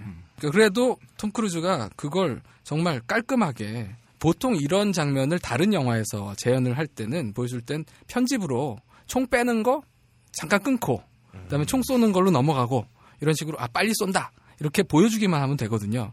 근데 이걸 그냥 한 번에 네, 그렇죠. 원샷으로 원 테이크로 쫙 보여줍니다. 그래서 또 총덕들이 높이 평가하는 거 하나가 이 영화에서 톰 크루즈가 총을 쏠 때 눈을 감지 않아요. 보통 총 쏠 때 눈을 깜빡깜빡 하거든요. 근데 이거 역시 총을 많이 쏴봐야 가능한 일이라고 하는데요. 최근에 베를린에서 하정우도 똑같이 총 쏘는데 눈을 깜빡거리지 않더라고요. 어쨌든 마이클만 영화에 등장하는 웬만한 주인공들은 다 눈 깜빡거리지 않고 총을 쏩니다. 그만큼 훈련을 많이 한 거죠. 근데 문제는 톰 크루즈의 역할이 이 영화에선 킬러거든요. 그러니까 자기 정체를 숨겨야 되는 범죄자예요. 그러니까 범죄자라면 그것도 이제 무슨 연쇄살인마들은 그게 충동을 억제하지 못해서 벌이는 거라서 그 살인 범죄 행위 자체에 그 사람의 개성이 다 드러납니다. 그러니까 연쇄살인범 수사하는 사람들은 보통 말하는 MO를 찾아요. MO가 모두스 오퍼란디. 라틴어의 약자입니다. 그러니까 범행 수법이라고 할 수 있죠. 모두스 비벤디는 많이들 들어보셨을 거예요. 라이프 스타일이죠. 막 라틴어도 가르쳐주는. 이거 무슨 옷에 나오는 거 아니에요? 모두스 비벤디, 우리나라의 의류 브랜드였죠. 아, 그래요? 네. 그걸로 기억하고 있었네. 네. 저도요. 네. 한때 유행했던 꽃바냐 이런 것들? 그건 또 전혀 어울리지 않고요. 어쨌든 얘는 나이가 몇인데 꼼빠냐 얘기를 하고 있어 지금. 꼼빠냐? 꼼빠냐? 뭐 우리 세대는 우리 때 뭐 뿅뿅 이런 거 있었죠. 네. 뿅뿅은 뭔가요? 아, 뿅뿅이라고 있어요. 뿅뿅. 예, 벌써 다 연식이 나오고 있습니다. 저는 어져서 전혀 모르는 얘기고요. 네, 저도 들어본 적 없는 것 같아요. 그래요. 저 언제적 양반들인지 모르겠어요. 그래서 잠깐 근데 궁금한 게 하나 있는데요. 네. 좀 전에 그 MO에 대해서 얘기하셨잖아요. 네. 근데 제가 알기로는 그 MO하고 시그니처가 항상 같이 있다고 들었거든요. 아, 범죄자 특유의 시그니처. 근데 그 탐 크루즈는 그럼 시그니처는 뭔 거예요? 그러니까 탐 크루즈가 시그니처를 남긴 게 결국은 이 모잠비크 드릴인 거죠. MO와 시그니처를 굳이 구분하지 않고 네. 특정하게 드러나는 게 뭐 그렇게 두 개가 동일하다고 봐야 되겠죠. 탐 크루즈 같은 경우에. 근데 이제 MO는 그 전체적인 수법 전을 다 얘기할 수 있습니다. 택시 기사가 이용당한다라는 것부터 시작해서 기간은 얼마 정도고 또 깨끗하게 사라진다. 이런 전반적인 게 MO고 시그니처는 얘는 꼭 사람을 죽일 때 가슴에 2방, 머리에 1방을 쏜다라는 거가 되겠죠. 그걸 제가 왜 여쭤봤냐면은 제가 알기로는 MO는 시간이 지나면서 변할 수가 있다고 들었는데 시그니처는 끝까지 안 변한다고 들었거든요. 이건 범죄 심리학적으로 가는 오늘 상당히 음침해지고 있는데 맞습니다. 그러니까 연쇄살인. 그래서 궁금해서 여쭤본 거예요. 왜냐하면 못 찾았거든요. 영화 보면서 저 사람은 뭘까 시그니처가. 그 연쇄살인범의 경우에는 걔네들이 연쇄살인범이 될 수 있는 이유는 처음에 안 잡혀서예요. 처음에 잡혔으면 연쇄살인을 못 하는데 근데 이제 안 잡힐수록 그 기술이 늘어나고 더 능숙해지고 그러면서 점점 잡기 어려운 존재들이 되는 거고 그때 말씀하신 것처럼 MO가 조금씩 진화하는 모습을 보여주죠. 그러니까 짱가님을 비유로 들면은 MO는 총, 고양이, 심리학인데 시그니처는 아킴보다 이렇게 해야 되나요? 그렇죠. 이게 바로 껄림이 필요한 이유예요. 그렇죠. 대중성, 정리. 네, 그렇죠. 대중성이 아니라 대충성 같고요. 저 같은 시그니처는 현악 아닐까요? 버블 팝. 그렇죠. 이래야 됩니다. 좀 이제 좀 음침하면서 좀 밝아지네요. 빨간데. 근데 어쨌든 톰 크루즈가 택시기사한테 자기 죄를 뒤집어 씌우는 수법을 쓰는 범죄자잖아요. 그렇죠. 근데 시그니처를 남기는 거예요. 이게 뭐야? 그러니까 택시기사가 전문 훈련을 받았군요, 그러니까. 그렇죠. 그 진짜 좀 아는 경찰이라면 절대로 믿지 않도록 만드는 거예요. 내가 했다라고 광고를 하는 셈이니까 이게 현실적으로 타당하냐라는 생각이 들 수밖에 없는 거죠. 그러니까 총덕 입장에서는 완벽합니다. 총기 액션이. 근데 현실이라는 맥락에서 봤을 때는 그게 과연 정말 완벽하냐. 이제 마이클만이 대중성을 완전히 잃었다는 얘기군요. 그렇죠. 아직은 그래도 톰 크루즈 나오잖아요. 그래요. 그리고 톰 크루즈로 잡고 있었던 대중성. 네, 이 영화도 일단 영상이 좀 멋있습니다. 저는 미장센에 대해서 모르니까. 마지막은 마이애미 바이스입니다. 이제 감독이 대중성보다는 자기의 덕후성으로 완전히 무게를 실은 영화라고 저는 생각을 합니다. 마이클만한테 마이애미 바이스는 매우 의미 깊은 작품이죠. 이 TV 시리즈를 창조한 사람이고요. 아니 근데 어떻게 같은 사람이 이렇게 만들죠? 근데 마이애미 바이스 TV 시리즈는 되게 재밌었는데? 재밌었죠. 네. 근데 거기 나오는 총들도 다 이상했어요. 그거는 관심이 없었어요. 네. 거기에 아무도 안 쓰는 총을 썼습니다. 마이애미 바이스는 그 맨발 슈즈로 나왔던 그 드라마. 그렇죠. 그게 재밌었던 것 같은데. 예. 상당히 안 본 게 없으신 연식이 조금 이게 언제적 드라마인데 요새 유튜브라는 게 있으니까요. 아, 네. 그렇게 슬쩍슬쩍 DK님의 직업을 물어보려고 했죠. 맞습니다. 말씀하신 것처럼 MTV 스타일의 영화 형사 드라마라고 얘기를 했습니다. 당시 TV 시리즈 주인공들이 그러니까 보통 형사들은 막 구질구질하고 청바지 입고 그러는데 여기 주인공들은 두란두란 스타일이에요. 어깨 뽕 들어간 자켓. 그것도 그 은갈치 그렇죠. 자켓 같은 거. 거의 무슨 명품 수트죠. 알마니 뭐 이런 거 입고 차는 페라리 타고 다니고요. 그리고 총은 10mm 오토탄을 쓰는 이상한 총을 씁니다. 실용성 없어요. 총알 수급도 힘든. 네, 총알도 그때 팔지도 않았어요. 근데 덕분에 이 TV 시리즈 덕분에 돈 존슨이 스타가 됐죠. 그리고 그 언니랑 결혼을 하고요. 부럽고요. 네, 도대체 어떻게 그들이 그렇게 생활을 하는지는 모릅니다. 어떻게 페라리를 타고 다니냐, 형사가. 경찰이.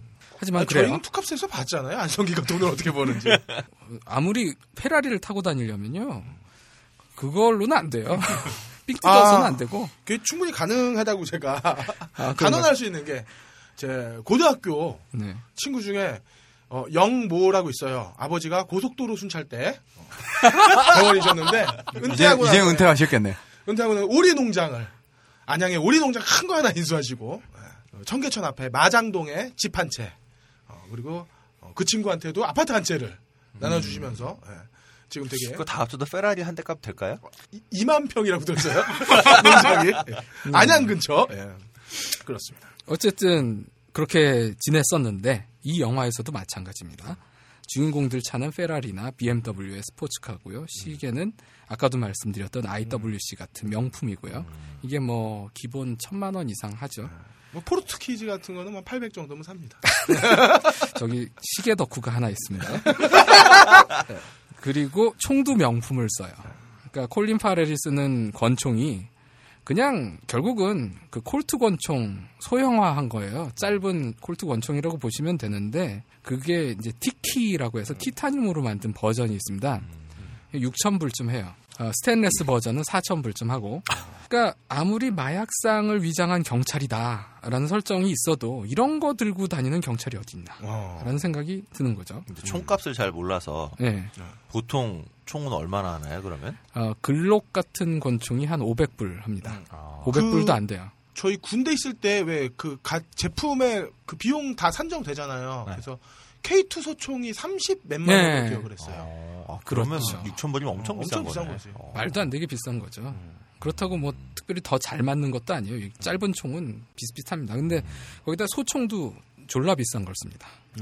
소총 HK의 지상열 G36C하고 그리고 스위스제 지그사의 SG556의 단축형을 쓰는데요.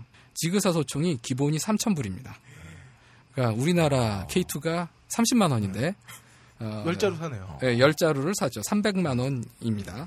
근데 그걸 단축형은 더 비싸대요. 그러니까 그런데 광학 조준기 안 달아요.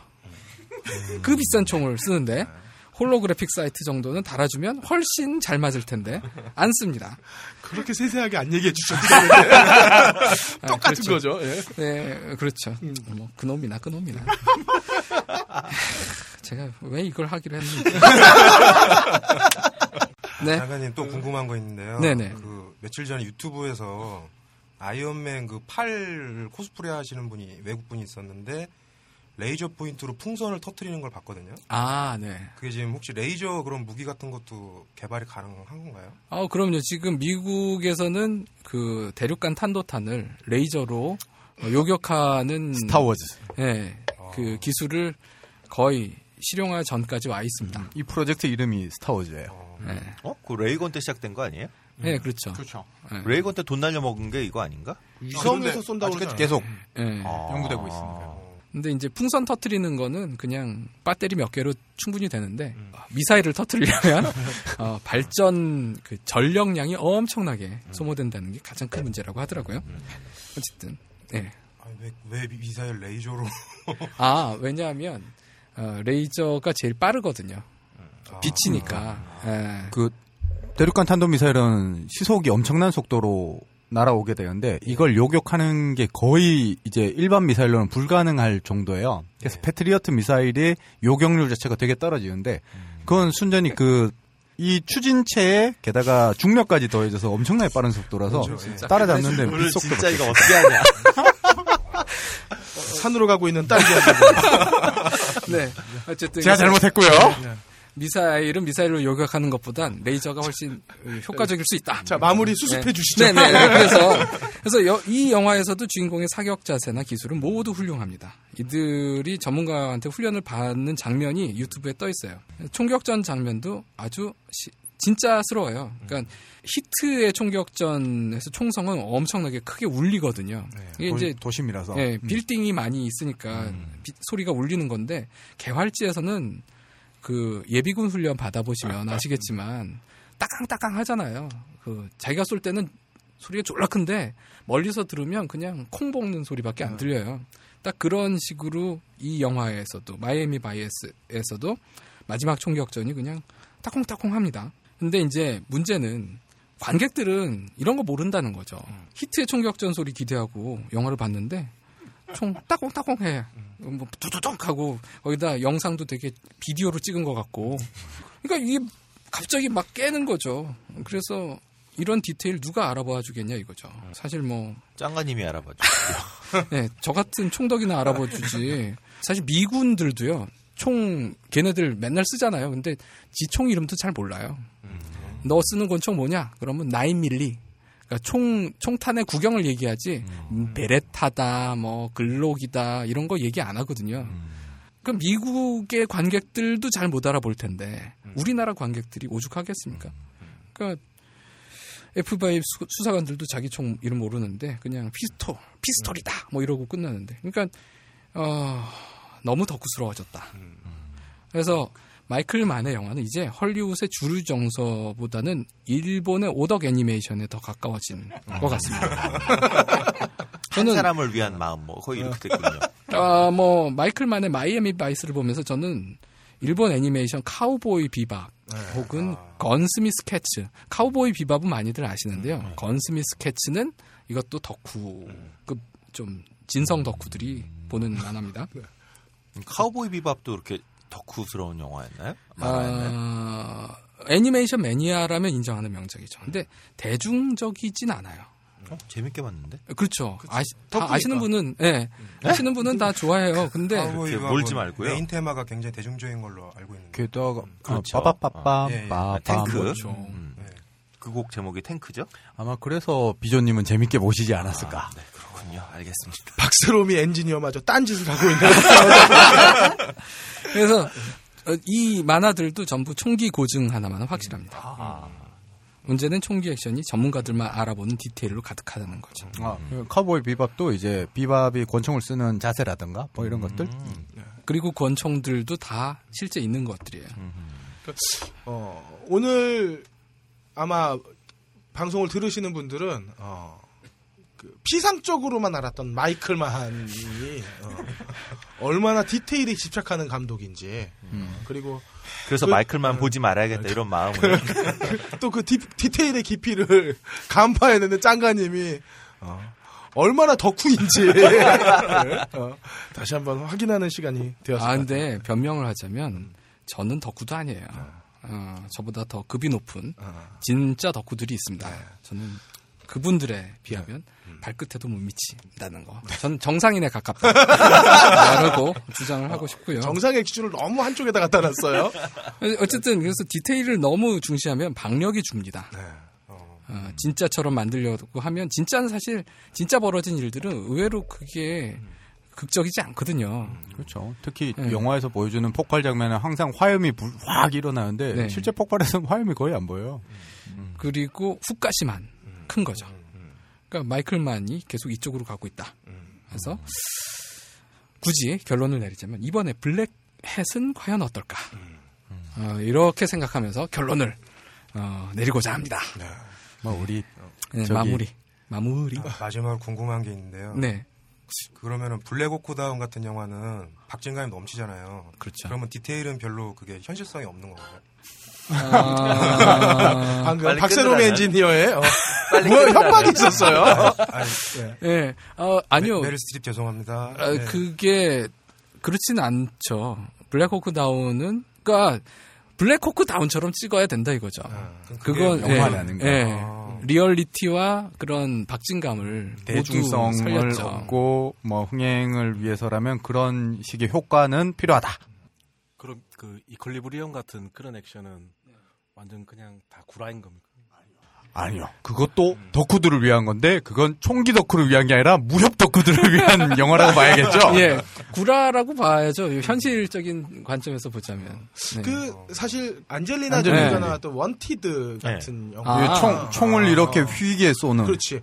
그런 영화들을 마이클만이 좀 봐야 되지 않느냐. 마이클만은 그런 영화 보고 눈을 씻을 겁니다. 못 볼 걸 봤다. 그렇죠.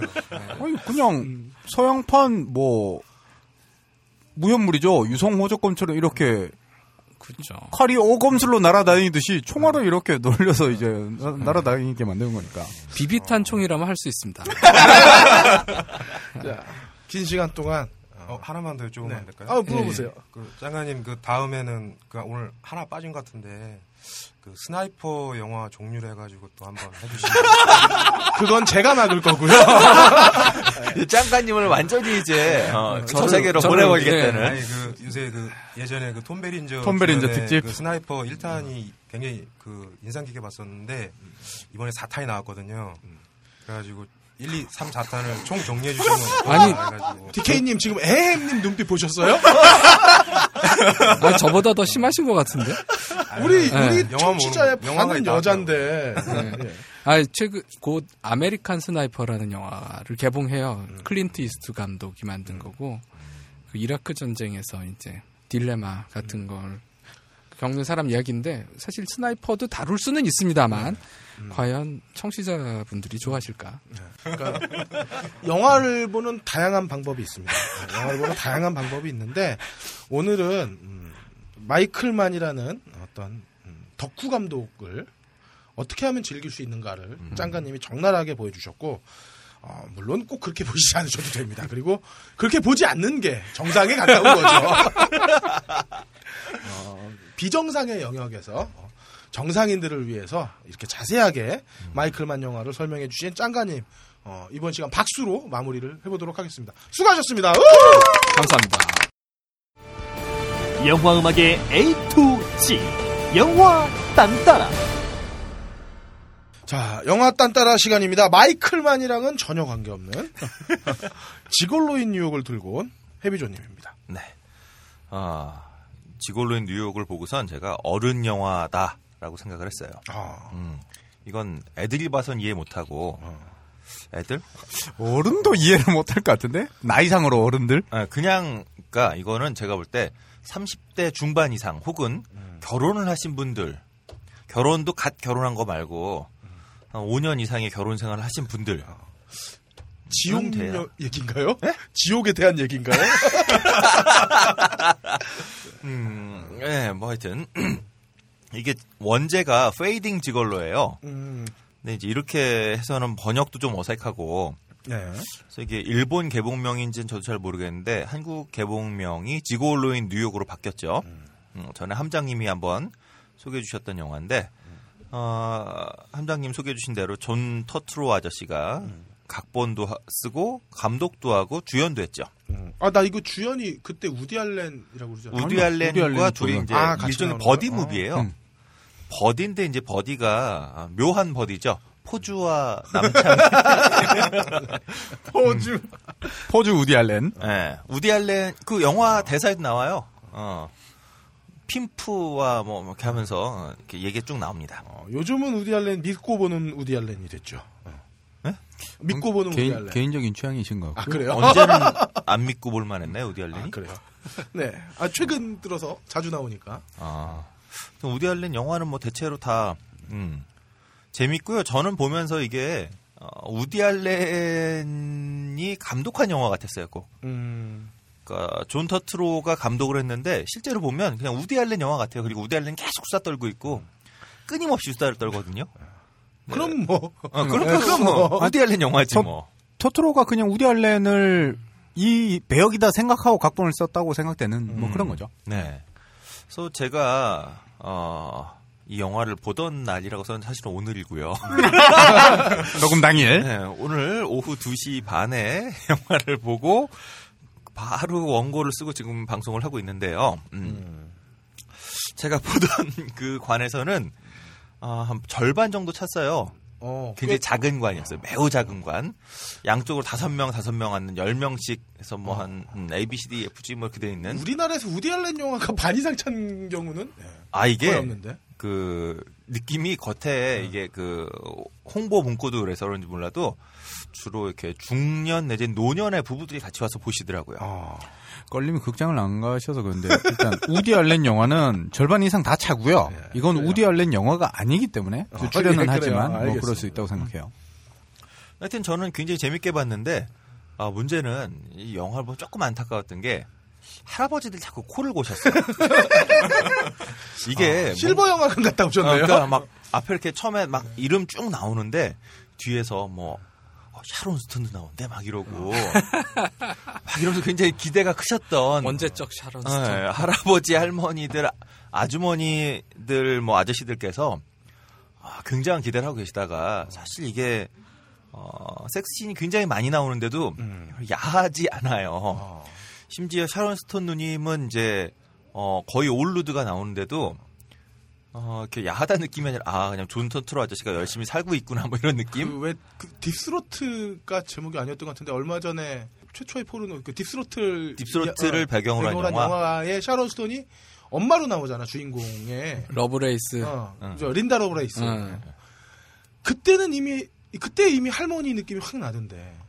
여기서는 굉장히 세련되고 멋있는 할머니? 나이는 많지만 세련되고 멋있는 분으로 나와요. 그리고 나는 여전히 아름다우시던데. 근데 문제는 야하지가 않아 이게. 막 걷고 있는데 막 할아버지도 막 코 골고 있고. 야동을 너무 많이 봐서 그런 건 아니고요. 할아버지들이 뭐. 하여튼 할아버지들의 어떤 그 샤론 스톤은 옛날 샤론 스톤이고 뭐 이랬던 것도 있고. 하여튼 뭐 그렇습니다. 이 영화는 평가가 저는 되게 재밌게 봤는데 좀 오락가락 하더라고요. 그러니까 로튼 토마토에서 54% 줬어요. 그러니까 이건 신선한 건 아니죠. 하지만 썩지도 않았고. 이게 아예 40% 밑으로 내려가면 팍 썩은 거고 왜 그렇잖아요. 근데 이게 54%니까 토마토 그림은 안 뜨는데 팍 썩은 건 아닌 그런 애매한 상태. 근데 저는 이거 당연하다고 봐요. 이게 그러니까 어른들의 사실 내용은 아주 간단합니다.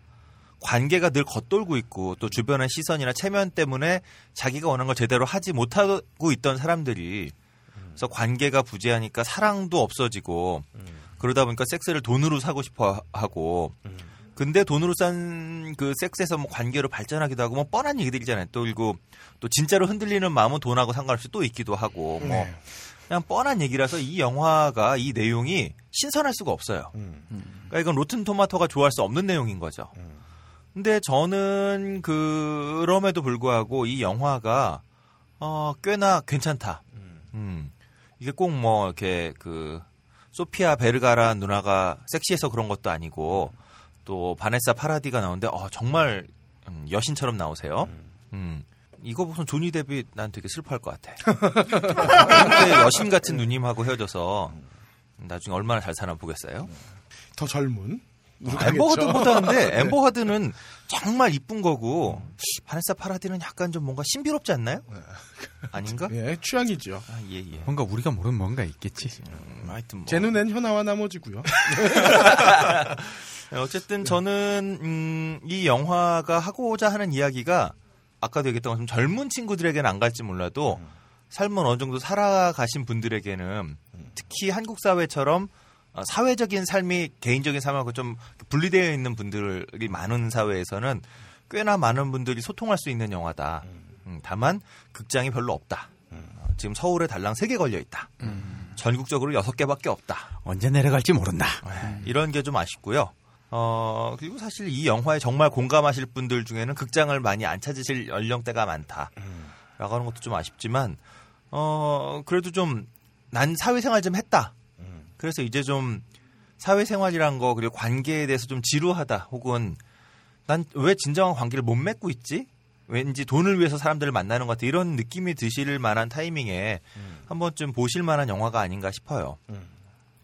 근데 저는 개인적으로 여기에 그 감정을 제가 좀 말씀드린 이런 감정을 일으키는데 굉장히 중요한 게 첫 번째로는 터트로 아저씨의 말없이 바라보는 눈빛. 네. 두 번째로는 음악이다. 음악이 좋지 않으면 제가 안 하겠죠. 이게 이 영화에서 사용된 음악이 새로 쓴 스코어도 없는 건 아닌데 고전들을 많이 사용했어요. 그래서 이 음악은 여기 되게 재밌는 게 보통은 스코어 컴포즈드 바이 누구누구 이렇게 써 있잖아요. 그러니까 영화 음악 작곡 누구인데 이 영화는 컴포즈드 앤 프로듀스드 바이 빌 맥스웰이라고 써 있더라고요. 그러니까 프로듀서라고 돼 있다는 건 딴 게 아니라 이미 있던 노래들을 여기저기서 잘 짜깁기를 해왔다는 얘기겠죠. 사실 저도 이 사람 누군지 몰라서 빌 맥스웰 찾아보니까 이 사람은 주로 토크쇼에서 빅밴드, 왜 토크쇼, 미국 토크쇼는 이렇게 밴드가 같이 있잖아요. 그 밴드 리더로 유명해진 사람이더라고요. 원래 드럼 치는 사람이고. 갑자기 이름 기억 안 나는데 하여튼 90년대 초반에 좀 반짝했던 흑인 톡쇼의 밴드 리더로 시작을 했고, 그거 말고도 이런 종류의 톡쇼를 전문적으로 다루는 이런 음악가였어요. 그러니까 톡쇼라는 게 특징상 거기에 나오는 출연자들의 주요 레파토리를 연주해 주잖아요. 네. 그러니까 그러면서 다양한 종류의 음악을 연주해야 되는 거고 그렇게 얻어진 감각으로다가 여러 종류의 좋은 음악들을 잘 선곡해낸 게 아닌가라고 그냥 즉흥적인 캐릭터 해석력이나 이런 것들도 뛰어나겠네요. 그렇겠죠. 그래서 재즈를 가지고 오는데 이게 저는 왜 이게 뉴욕 하면 재즈인지 잘 모르겠어요. 근데 어쨌든 허세야, 허세. 허세 같아. 왜냐하면 재즈 클럽이 뉴욕에 있는 빌리지 뱅가드라고 엄청 유명한 재즈 클럽이 있거든요. 뭐 빌 에반스, 그다음에 존 콜트레인 이런 사람들 앨범 녹음했던 엄청 유명한 클럽인데 거기 가보면 뉴욕에 있는 압구정동에 있는 무슨 블루문 앞에는 뺐으니까 모르시겠죠? 원스 인 말씀 다 하셔도 되지 않아요? 그래 되나요? 상관없죠. 그래서 그렇지. 원스 인 블루문. 예. 거기가 훨씬 좋아요. 뉴욕에 있는 클럽보다요. 여기가 훨씬 좋아요. 아니면 도쿄에 있는 블루노트 가보면 우와 이게 재즈 클럽이구나. 뉴욕에 가면 훨씬 허접해요. 근데 뉴욕 하면 이상하게 재즈 클럽, 재즈 이런 게 이렇게 이미지화돼 있어서 전 더 신기하더라고요. 그것도. 막상 뉴욕의 클럽 가보면 재즈 나오는데 별로 없어요. 재즈 클럽도 빌리지 뱅가드가 굉장히 큰 클럽이고 정말 우리 부스 2개 합쳐놓은 것만한 그런데 여기에 빅밴드가 들어와 있어요. 그러니까 빅밴드니까 부스만큼 연주자들 이렇게 어깨가 딱 닿을 만큼 앉아 있고 요거 부스만한 곳에 사람들이 맥주 한잔 먹는 그런 클럽도 많아요. 정말 작은 클럽이 많고 오히려 뉴욕의 진짜 클럽 하면 일렉트로니카나 아니면 펑크나 아니면 아예 힙합이라든가 이런 음악이 잘 어울리는데 실제로 경험해본 뉴욕은 근데 영화 속의 뉴욕은 항상 재즈. 이것도 좀 웃겨요. 근데 이 영화도 사실 그 이미지를 잘 이용합니다. 그러니까 뉴욕 하면 떠오르는 재즈의 이미지 그리고 재즈가 가지고 있는 뭔가 좀 슬픈 듯한 감정, 약간 좀 서글픈 감정, 진짜 재즈가 그런 것도 아님에도 불구하고 그런 이미지로 만들어지는 재즈의 느낌을 빌 맥스웰이라고 하는 그 프로듀서가 그 재즈의 이미지를 아주 잘 이용했다는 생각이 들어요. 이 영화의 앞과 끝에 흐르는 노래가 진 에이몬스라고 하는 그 재즈 뮤지션의 캐너디언 선셋이라는 노래거든요. 이 사람 노래가 3번이나 나오는데 이 사람이 굉장히 재밌는 분이에요. 그러니까 재밌는 진 거에 에이몬스가? 진 에이몬스가 네이버에 보면 이 사람은 진 아몬스로 돼 있고 그다음에 이분의 아버지도 유명한 피아니스트거든요. 아버지는 에이몬스로 돼 있는. 죄송합니다. 이게 에이몬스 그러니까 2개의 침대 회사가 에이스와 시몬스가 겹쳐지. 네이버에 침대 생각만 나네요. 저는. 역시 껄림의 역할이 이런 거예요. 껄림의 역할이 이거네요. 인정합니다. 이건. 다시 돌아와서 자꾸 왜 내 역할을 이런 걸로 모으지? 이 진 에이몬스라고 하는 이 재즈 아티스트는 소위 말하는 소울 재즈의 아주 대표적인 아티스트 중에 한 명이에요. 그러니까 소울 재즈라고 하는 게 60년대, 50년대 말부터 60년대를 풍미한 이제 재즈의 한 조류인데 재즈라고 하는 게 굉장히 대중적인 미국의 팝 음악이 그냥 재즈였거든요 예전에는. 그래서 50년대까지 한국서도 재즈라는 말이 팝을 의미하는 말로 한국에서 라디오 같은 데 쓰였어요. 일상적인 언어로. 나 재즈 들어요. 그러면 이게 지금 우리가 생각하는 재즈가 아니라 미국 대중음악을 들어요가 그냥 재즈를 들어요라고 쓰일 만큼 굉장히 대중적이고 그다음에 연예 산업의 일부로 있던 음악이 40년대, 50년대를 거치면서 예술적인 자신들의 방향으로 나아가요. 그리고 이게 이제 뭐 마일스 데이비스 같은 아저씨들이 그런 걸 주도했는데 소울 재즈는 여기에 대해서 일종의 반기를 든 거죠. 재즈가 갖고 있던 워낙의 통속성, 그리고 뽕기 이런 거에 정말 충실한 음악이 이제 소울 재즈예요. 저 그러면 에이미 아담스는 소울 재즈인가요? 에이미 아담스요? 네. 그냥 스탠다드 재즈라고 좀. 에이미 와인하우스.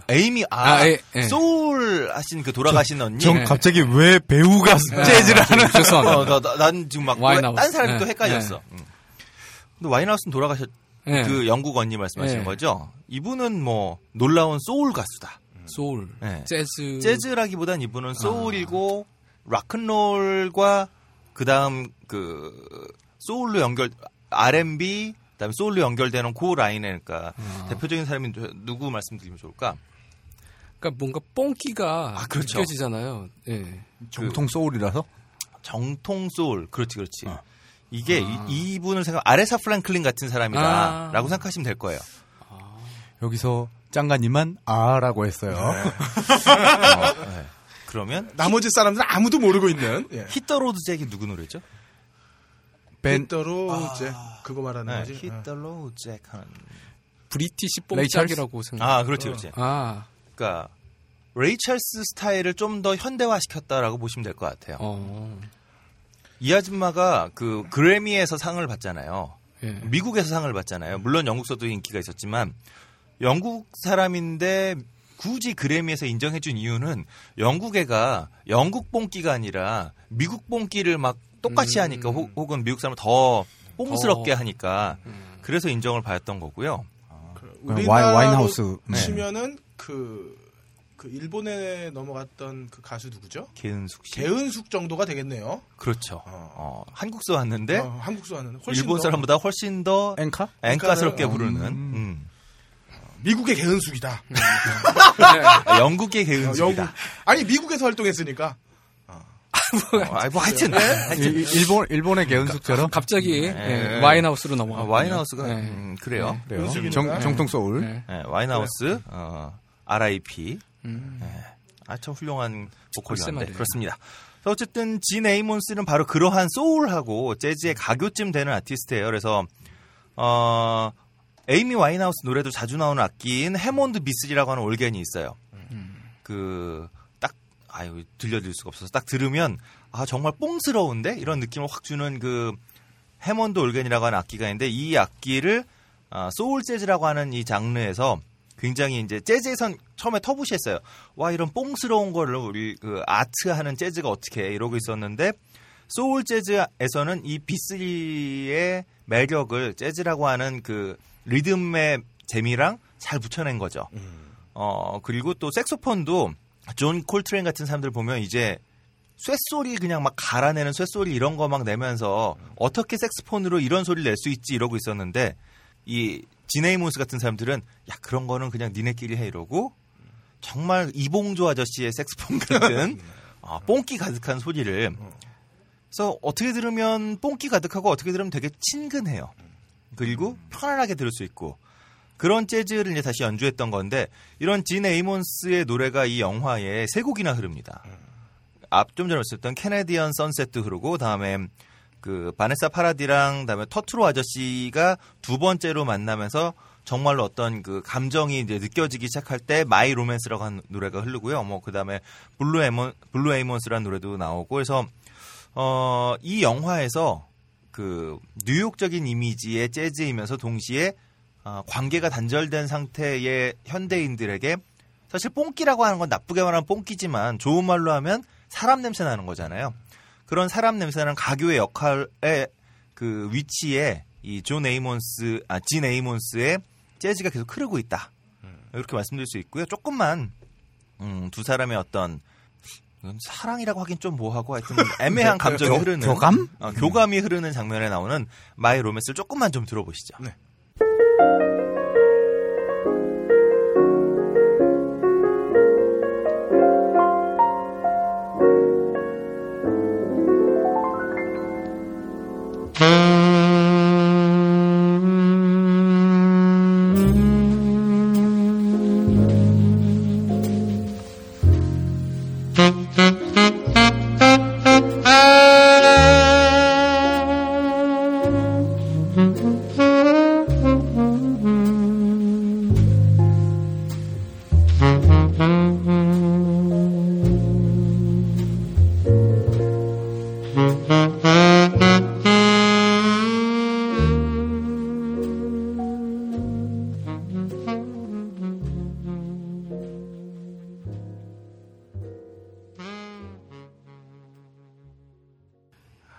저녁 11시 반 미사리 느낌이네. 11시 반, 저녁 11시 반 미사리 느낌. 적확한 표현이라 생각합니다. 아주 훌륭한 표현입니다. 정확하게 11시 반 미사리고, 요 느낌을, 우리나라에서 느끼고 싶다고 생각하시는 분은, 미사리 가면 되잖아. 아니, 오후, 이거 돈 들잖아. 오후 4시쯤에, 주말 오후 4시쯤에, 호수공원, 일산 호수공원에 장항아이 씨를 넘어가는 다리가 있어요. 그 밑에 아저씨들이 색소폰을 불고. 거기 색소폰 동호회에서 늘 공연을 해요. 딱 요 느낌에, 요 느낌으로. 딱 그래서 50대 아줌마들이 하트 눈을 뿅뿅 해가지고 박수 쳐주는. 이 마스크 이렇게 얼굴 가리는 거 있잖아요. 그 아줌마들 선캡 쓰고 얼굴에 이거 그 수건 두르고 이런 아줌마들이 파워워킹을 하고 있다가 거기 멈춰서가지고 눈이 하트 뿅뿅 돼가지고 그것도 교감이네. 교감이 되고 있죠. 이런 느낌이네. 딱 이 노래 들으시니까 소울 재즈가 뭐구나 확 오셨을 까 생각이 되고요. 우리 어머니를 요 시간대가 만날 수 있지 않을까. 자, 이런 식의 재즈가 이 영화에서 주요 장면에 계속 흐릅니다. 근데 하나 재밌는 건 유태인 마을이 나와요, 이 영화에. 뉴욕 가보면 진짜로 저도 뉴욕에서 처음 갔을 때 제일 놀란 게 길거리에 진짜 영화에 나오는 유태인들이 다닌다는 거죠. 그 유태인 모자 뭐라 그러죠? 그 키파 맞을 거예요. 그 키파라고 하는 카파인가? 키파 맞죠? 그 냄비 받침. 네, 냄비 받침같이 생긴. 그거 이렇게 머리 뒤에다가 이렇게 하고 있고. 냄비 뚜껑 아니에요? 그 냄비 받침이 아니에요? 냄비 받침이죠. 깔개처럼. 막 이렇게 밑에 털 북실북실하게 해갖고, 그다음에 이렇게 머리 몇 가닥은 이렇게 그 뭐죠? 닦는다고 표현해요. 구레나룻도 아니고 이상하게 이렇게. 근데 진짜 그런 사람들이 길을 다녀요. 시커먼 옷 입고, 이라이저 머리한 아저씨들이 수염 기르고 시커먼 옷 입고. 저거는 뭔가 싶었는데. 지나가다 사람들이 너무 아무렇지 않게 지나가서 전 처음에 뉴욕에서 영화 찍나 이랬더니 그냥 원래 그러고 다니시더라고요. 근데 진짜로 이 영화에도 보면 뉴욕 퀸즈에 이런 유태인 커뮤니티가 나와요. 유태인 마을이 나오는데 이 동네에는 애고 어른이고 다 북실북실거리는 이 털하고 검은 옷 입고 키파 쓰고 있고 다음에 애들도 다 이렇게 좀 띨빵하게 생겨갖고 야구 같은 거 하느니 우리는 이런 인종차별적인. 그러니까 여기서 이 유태인 아이들이 야구 같은 걸 하고 있느니 경전을 한 번 더 읽겠어 막 이러고 있는 이런 동네가 나와요. 네. 랍비가 이제 가장 존경받고 있고 랍비가 이제 우리 탈무드 어렸을 때 본 이후로 우리가 들어볼 일이 없는 단어잖아요. 이 영화에서 되게 중요해요, 랍비가. 근데 이 장면에 이 마을 나오는 장면에 전 너무 재밌었던 게 이 장면에서 보통 그럼 어떤 음악을 쓸까? 근데 이 장면에서 이 영화에 나오는 모든 음악 중에 가장 최신 음악이 나옵니다. 트롬본 쇼티라고 그 뉴올리언즈 출신의 굉장히 젊은 친구예요. 12살 때부터 녹음을 하기 시작했고 아직 30살이 안 된 걸로 알고 있어요. 굉장히 젊은 친구고 자랑 삼아 제가 뉴올리언즈에서 이 친구 공연 한번 봤거든요. 네. 진짜 잘해요. 이거 그러니까 트롬본을 우리가 생각하기에 되게 이렇게 똑바로 서서 이렇게 멋있게 불러야 될 것 같잖아요. 이 친구는 트럼본을 한 손에 들고 한 손에 마이크를 들고 랩을 하면서 춤을 추면서 막 트럼본을 부는 그러니까 재즈라고는 하지만 굉장히 현대적인 의미의 재즈를 하고 있거든요. 오브리에 가까운. 상당히 실험적인데? 그리고 힘이 좋네요. 한 손으로 트럼본 들고. 그 트럼본 쇼티 앨범 커버를 찾아보시면 팔뚝을 내놓고서 사진을 찍었어요. 완전 근육질의 팔뚝으로. 이 친구는 M16 아킴보 할 수 있지 않을까? 그렇겠네. 네. 양손에 트롬본 하나씩 들고. 네. 자, 이러한 종류의 아티스트 음악을 이 영화에서 가장 고리타분한 동네로 나오는 유태인 마을 장면에 일부러 배치를 해요. 지금 잠깐 이 노래를 좀 들어보실 건데, 네퓨라고 하는 노래인데, 이 네포라고 하는 이 노래를 좀 들으면서 고리타분한 동네에 이런 음악을 깔아놓으면 어떤 느낌일지 한번 좀 상상을 해보실 수 있을 것 같아요.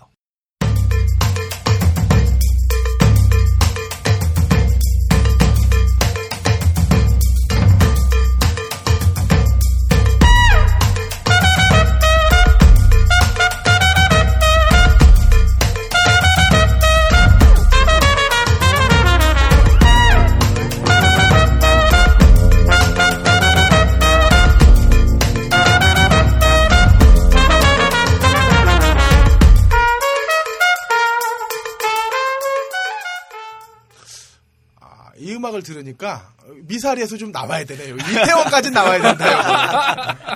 이태원 정도까지 나와야 될 수 있는 느낌이에요. 이태원 느낌을 안동에 틀어놨다. 이렇게 생각하시면 되겠죠? 안동에. 영주도 괜찮은데요. 그래서 뭐 이런 음악도 나오는데 더 중요한 건 이 영화의 터투로가 본인도 실제로도 그렇지만 이탈리아계잖아요. 네. 그리고 이 아저씨가 꽃집에서 일을 해요. 꽃집에서 일을 하는데 일주일에 이틀밖에 일을 안 해. 그래서 돈을 얼마 못 받아. 부러워. 먹고 살아요? 그래서 이제 다른 이제 사이드 잡이 필요해진 거고 그 사이드 잡을 이제 이렇게 샤론 스톤 누님과 만나고 뭐 이렇게 되는 거죠. 지골로. 네, 지골로가 되신 거예요. 사이드 잡도 샤론 스톤 만나는 거면. 거기다 돈도 많이 주세요. 영화잖아요. 이거 별로 안 보실 것 같아 조금 얘기하자면 원래 $1,000 받기로 했는데 샤론 스톤이 팁으로 1,500을 줍니다. 그러니까 1,500 도합 2,500. 2,500이구나. 맞다.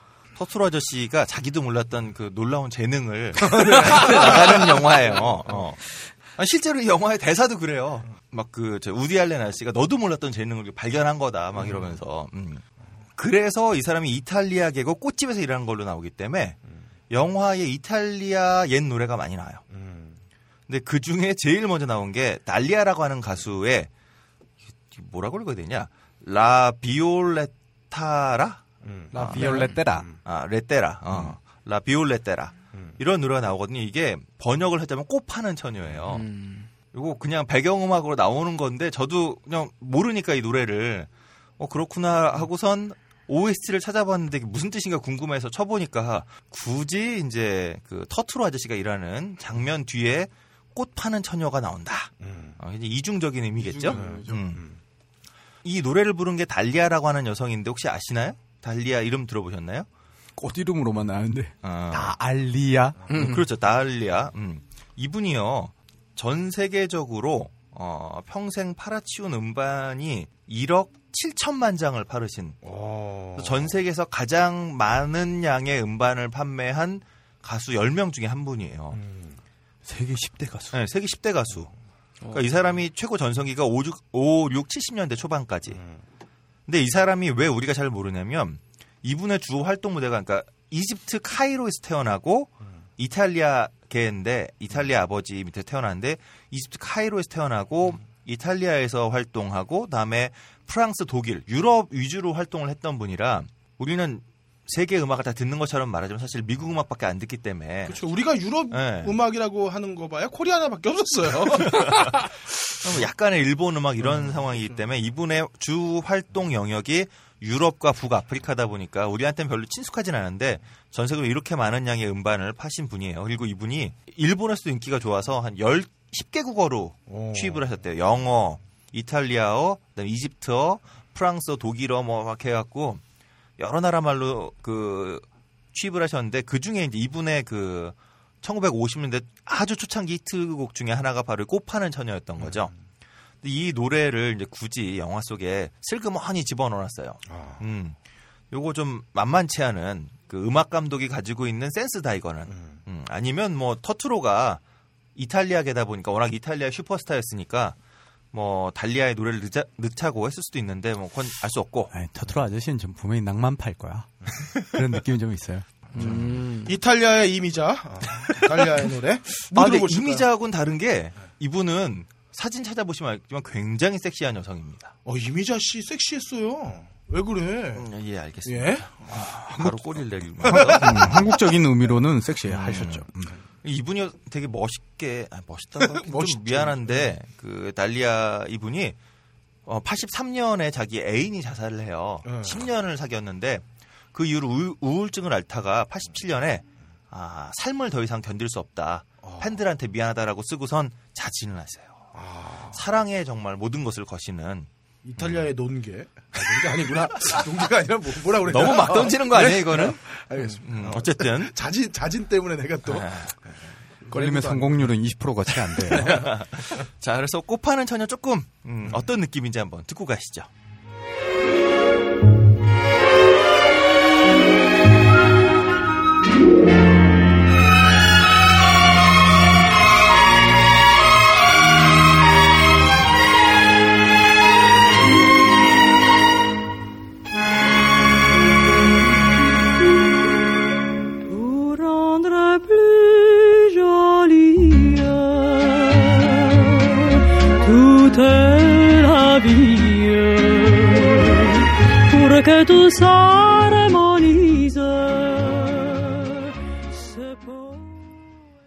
고운 목소리네요. 고우실 뿐만 아니라 이분이 오래 활동하셨잖아요. 70년대는 디스코도 하셨어요. 이 목소리로. 근데 되게 멋있어요, 그것도. 대단한 아티스트고. 이 영화에 뭐 좋은 음악이 굉장히 많이 나옵니다. 뭐라고 읽어야 돼? 이쪽 분들은 바르카 벤 탈레브 뭐 이쯤 될 텐데 역시 이탈리아 가수예요. 이탈리아 가수인데 이 영화에 보면 라이브 장면이 딱 하나 나오거든요. 클럽 씬이. 네. 클럽 하니까 춤추는 클럽이 아니라 약간 재즈 라이브 하는 클럽인데 여기서 이 탈레브라고 하는 이 여성이 나와서 나폴리 민요, 그러니까 이탈리아 노래죠. 이거를 부르시는 장면이 있는데 이 장면하고 거기서 샤론 스톤은 우연히 다시 또 만나요. 근데 그 장면 뒤에는 또 그 유명한 빌리 얼리데이 노래 I'm a Fool to Want You가 남창으로서 만난 샤론 스톤이 사실 샤론 스톤이 그 파티장에 남편하고 오셨어요. 놀러 오셨어. 자기 생일이라. 여러분 안 보실 거니까. 보기 되게 힘들어요. 여기서 만나서 나 남편하고 놀러 왔다. 그랬더니 이제 약간 존 터트로가 약간 좀 서글프기도 한 이런 표정으로 뭐 안부 전해주세요 뭐 이런 얘기를 하는데 그 장면 뒤에 이탈리아어로 개사해서 I'm a Fool to Want You를 부르고 있어요. 이 탈레브가. 굳이 라이브니까 이거는 원하는 노래를 들려달라고 이제 요청할 수 있는데 제가 볼 땐 이건 음악 감독이 일부러 선곡을 했다. 그러니까 맨 처음에 노래 부르고 있던 건 자신의 실제로 이탈리아에서 히트했던 노래였던 루나 로사라고 하는 노래를 부르고 있는데 굳이 샤론 스톤하고 대화하는 그 장면 뒤에는 이탈리아어로 번안한 I'm a Fool to Want You가 나오고 있고 또 이 영화에 아주 익숙한 노래 딘 마틴이 부른 스웨이라는 노래 나와요. 스웨이라고 하면 잘 모르실래요? 마이클 부블레가 불러서 요즘 팬들한테 좀 유명하죠. 왜? 역시 불러주셔야 할 것 같은데.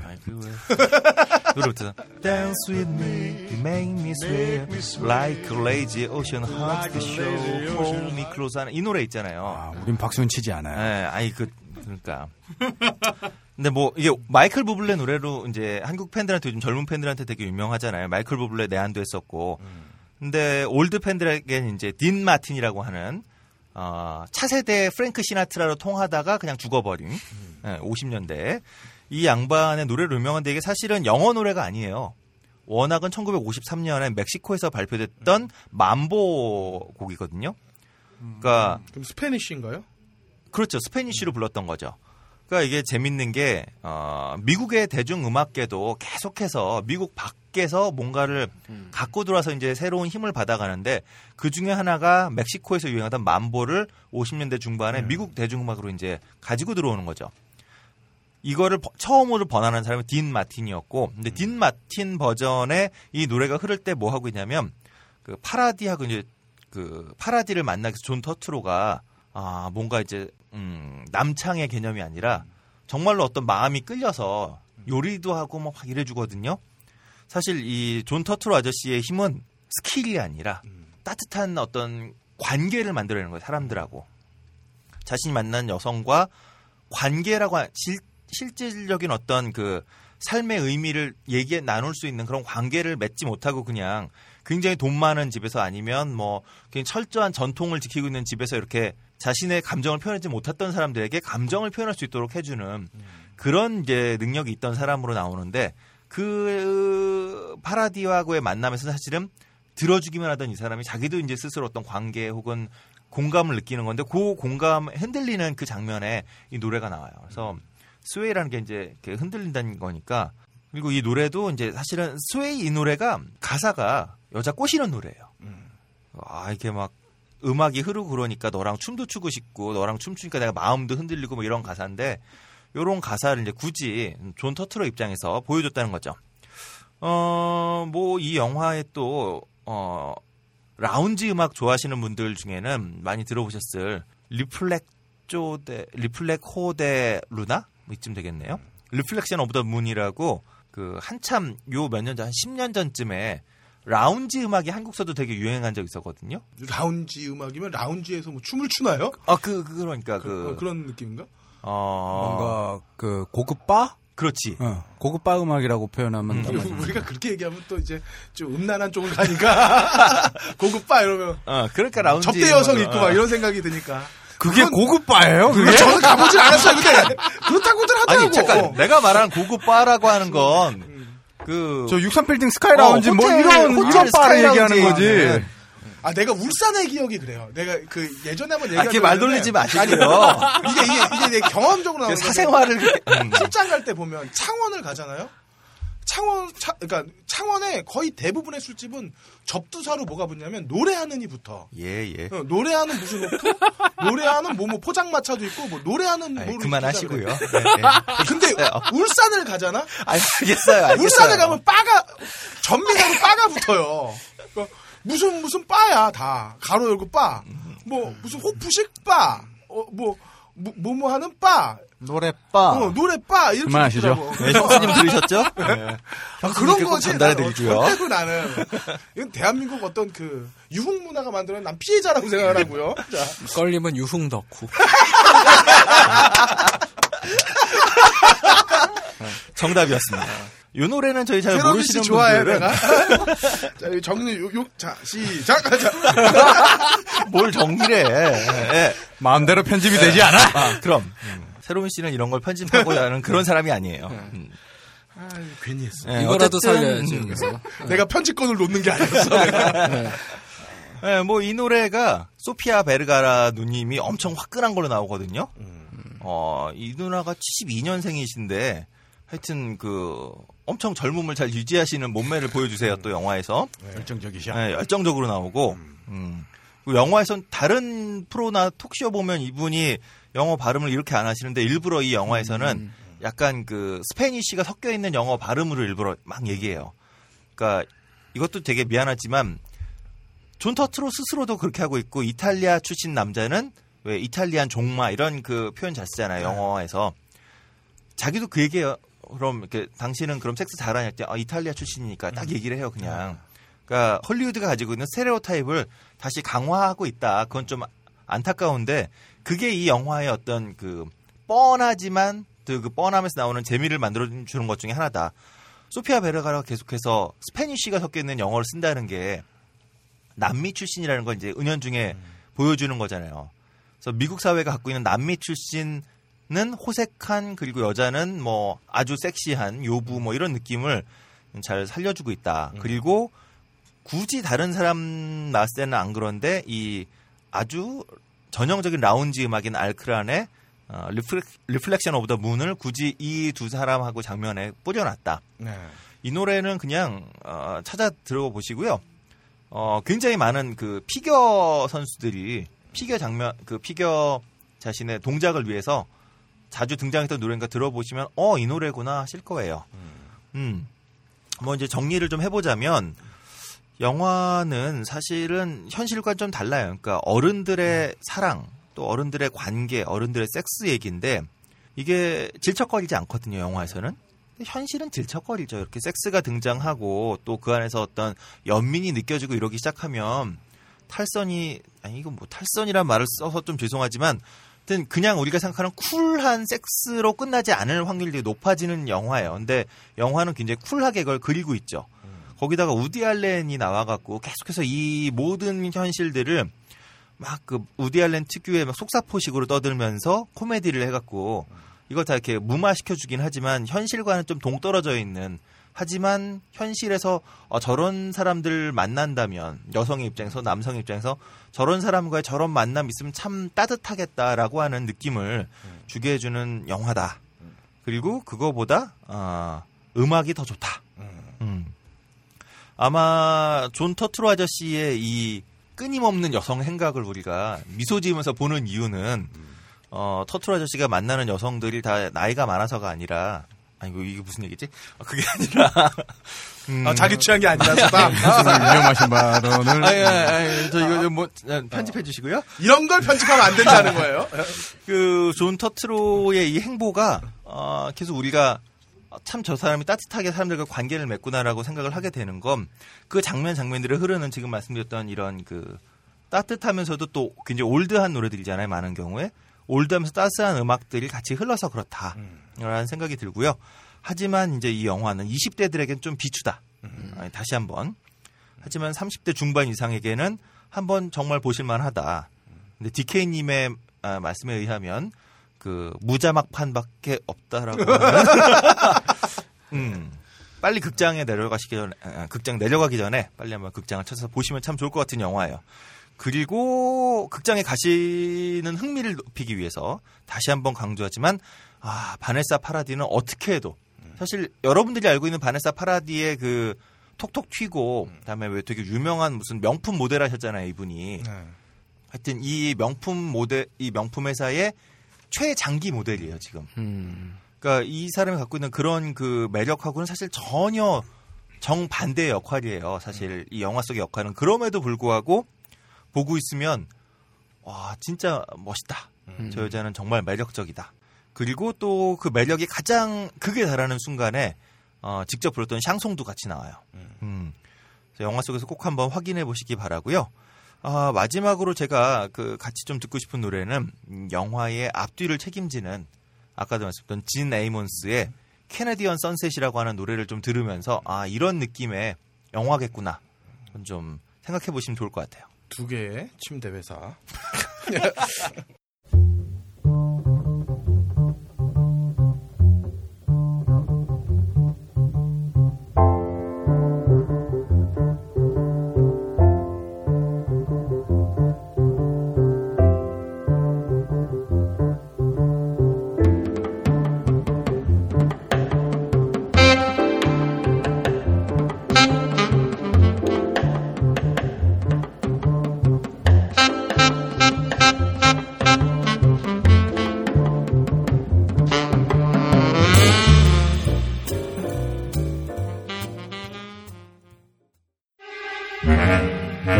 이번 주 개봉 신작의 근거 없는 예측 무비 찌라시. 자, 무비 찌라시 시간입니다. 함장님. 예, 지난주 소개해드린 영화 중에 저는 한 편도 못 봤고요. 뻔뻔해요. 대신에 부산영화제에 들려서 이제 일본 영화 고를 만들었던 유키사다 이사오 감독의 영화 내일까지 5분 전. 그다음에 홍상수 감독의 자유의 언덕 2편을 보고 왔습니다. 아니 그 기껏 내려서 2편밖에 못 보신 거예요? 예매를 2편밖에 못했어요. 이번에 뭐 프레스 배지가 있었던 것도 아니고. 내일까지 5분 전도 그러면 또 좌파 영화인가요? 아니요, 전혀 그렇지 않고요. 내일까지 5분 전은 일단 중국 자본이 들어간 것 같아요. 또 자꾸 표현을 자본에 국적이 없다 그래갖고 맨날 중국 자본 이런 소리 하고 있는데 제작을 중국에서 했다는 표현이 맞겠네요. 그런 것 같고 감독은 일본인이고 주인공도 일본 배우인데 대부분 다 중국어로 하고 있고. 상당히 색다른 감각이 와요. 왜냐하면 고학은 또 다른 모양이군요. 예, 주인공이 이제 시계 수리공인데 자신의 시계에 대한 철학 그리고 자기가 잃어버린 사랑에 대해 갇혀 있는 것. 하지만 여주인공이 나타났는데 여주인공은 또 쌍둥이 자매고 누군지 구분하기 어려울 정도. 이런 소재들이 결합돼서 사랑에 대한 색다른 감각을 전해줍니다. 꼭 이제 개봉을 그날 개봉을 했고 제가 10월 3일 저녁에 봤으니까요. 그날 개봉했고 한국에서 좀 더 확대돼서 개봉되면 좋겠네요. 그리고 자유의 언덕은 본 다음 날 아침에 거기 해운대 비프 빌리지 앞에 커피빈에 앉아서 커피 마시는 홍상수 감독을 봤는데 바로 옆 테이블에 앉았어요. 그러면서 자유의 언덕 배우들이 지나가면서 홍상수 감독한테 인사가고 지나가니까 내가 영화 속에 있는 건가 뭐 이런 생각도 드는데. 그 자유의 언덕은 어떻게 보셨어요? 그냥 자기 복제든가요 또? 아닙니다. 뭐 자기 복제라는 표현보다 일단 자유의 언덕은 되게 신선했던 게 그 우리 배우들이 대부분 다 영어를 써요. 그 한국어로 연기하는 컷이 얼마 안 되고. 이거 저번에도 하나 그런 영화 있지 않았나요? 김상경 나왔던? 맞아요. 아니 그건 김상경 Can You Speak English 했던. 아니 근데 거기에 외국인 배우가 나오잖아. 이사벨 누구였나요? 프랑스 배우가 나오잖아요. 이사벨인 기억. 낯선 나라에선가 뭐. 낯선 나라에서. 네. 다른 나라에서. 역시. 우리가 이 모양 이 꼴이에요. 주연이 제가 소개해드린 것처럼 카세료인데, 일본 배우인데 일단 영어 발음이 안 거슬렸고, 거의, 콩글리시 구사하듯이 발음을 해줘서 알아듣기 편한 데다가, 영화 자체의 이 편집 서사 구조를 지난번 소개해드렸을 때, 편지를 썼는데 편지를 놓치면서, 막 편지가 앞뒤 뒤박죽이 됐던 것처럼 그대로 뒤박죽이 된 것을 편집을 해서 이야기가 퍼즐 맞춰가듯이 맞춰나가는 내용이라서 꽤 흥미롭고 굳이 이제 배드씬은 있지만 섹스씬은 없는 그런 면에서 또 다른 이거 스포일러인가? 이거 큰 스포일러인가? 배드와 씬과 섹스씬을 구분짓는 결정적인 게 뭐죠? 침대에서 이루어졌는데 섹스를 안 하면 배드씬이죠. 아 그래요? 그렇지 않나요? 그렇지. 배경이 배드면 배드씬이지. 네. 이불이면 이불씬이고 뭐 그런 거겠죠. 그래서 되게 재밌어요.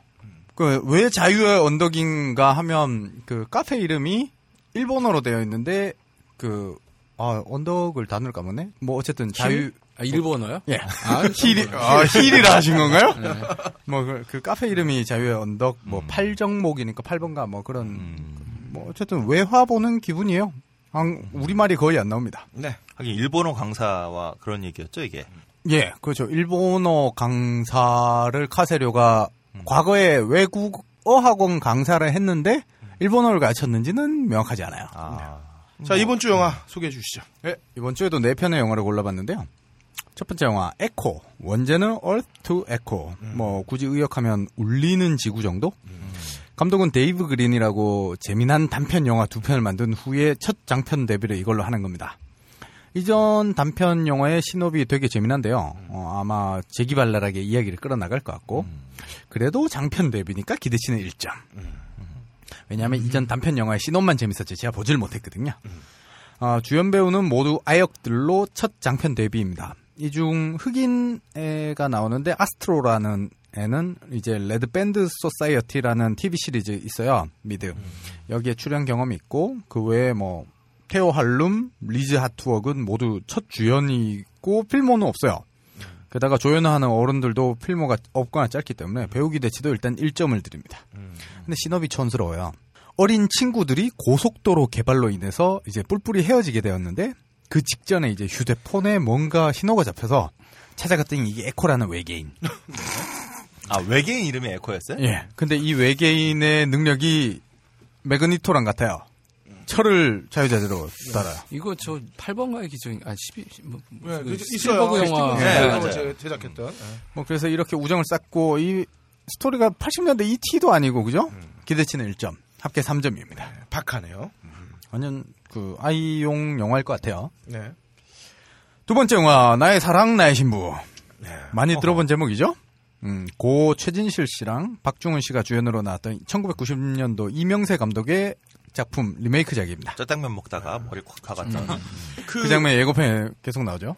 나는 이명세의 거기서 최고의 미장센이 나온다고 보는데 그 환풍기 돌아가는 그 사이에서 애들 보이는 거 있잖아요.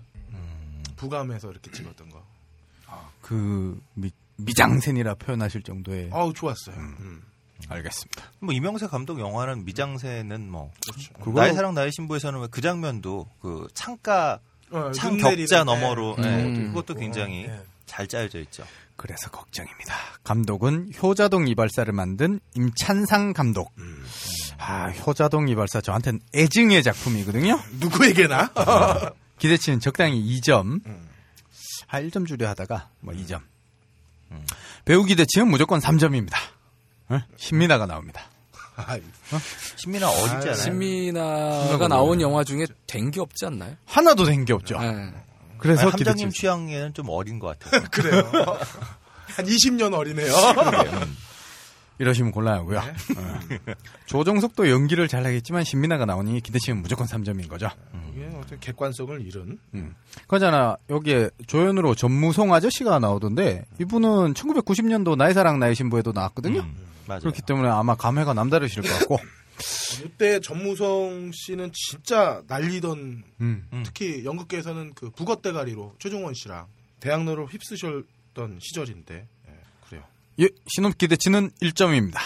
신혼생활 티격태격 감동의 사랑 확인 옛날 거 그대로겠죠?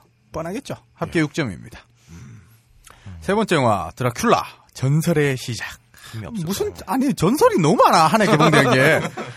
네? 아니 나는 이거 우리 영화 수입하는 배급사 그 장명하시는 분들 좀 고민 좀 해봐야 될 것 같아요.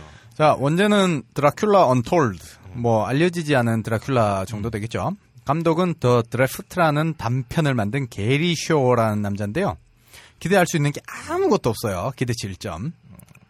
내가 0점 체제를 도입해야 되나 지금까지 고민하고 있는데.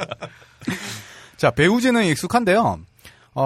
블라드 공작 역할로는 루크 에반스가 나옵니다. 그런데 블라드 공작이야? 예. 그런데 이제 공작으로 나올지 백작으로 나올지 모르겠어요. 원래 블라드라는 이름은 공작이었는데 그 외에도 도미닉 쿠퍼, 레미제라블에서 에포닌 역할을 했던 사만다 박스까지 적당히 2점 주면 될 것 같고요. 이 공작이냐 백작이냐는 영화가 결정하는 게 아니라 우리나라 번역자들이 결정을 해줍니다. 네? 백작으로 나올 것 같은 느낌이 드는데. 네, 그래요. 신업은 평화롭게 자신의 영토를 다스리던 블라드에게 투르크 제국의 술탄이 복종의 대가로 사내아의 1000명을 달라고 했답니다. 근데 이에 용납하지 않고 악마에게 자신을 팔아서 백성을 지킨다는 얘기인데 아시다시피 백성을 지킨 뒤에는 악마가 되잖아요. 그래서 예고편 보면 자신을 희생해서 지켜줬는데 백성이 그걸 몰라줘. 백성에게 배신당한 군주죠. 누군가 떠오르기도 하고 아무튼 신업 기대치는 3점, 합계 6점입니다. 근데 사실 난 이런 식의 접근이 되게 별로 마음에 안 드는 게 마치 그러니까 드라큘라를 서구인이고 그다음에 술탄이 와서 한 거잖아요. 그러니까 서구와 아시아의 대립으로 보는데 사실은 이 드라큘라 얘기의 시작으로 가보면 루마니아에서 영국으로 오는 거잖아요. 근데 그때 이미지는 루마니아가 유럽이 아니에요, 이건. 유럽인들의 심상 지도 속에 루마니아는 그냥 여기서 말하는 술탄이 있는 아시아나 별 차이 없는 먼 나라거든요, 여기가.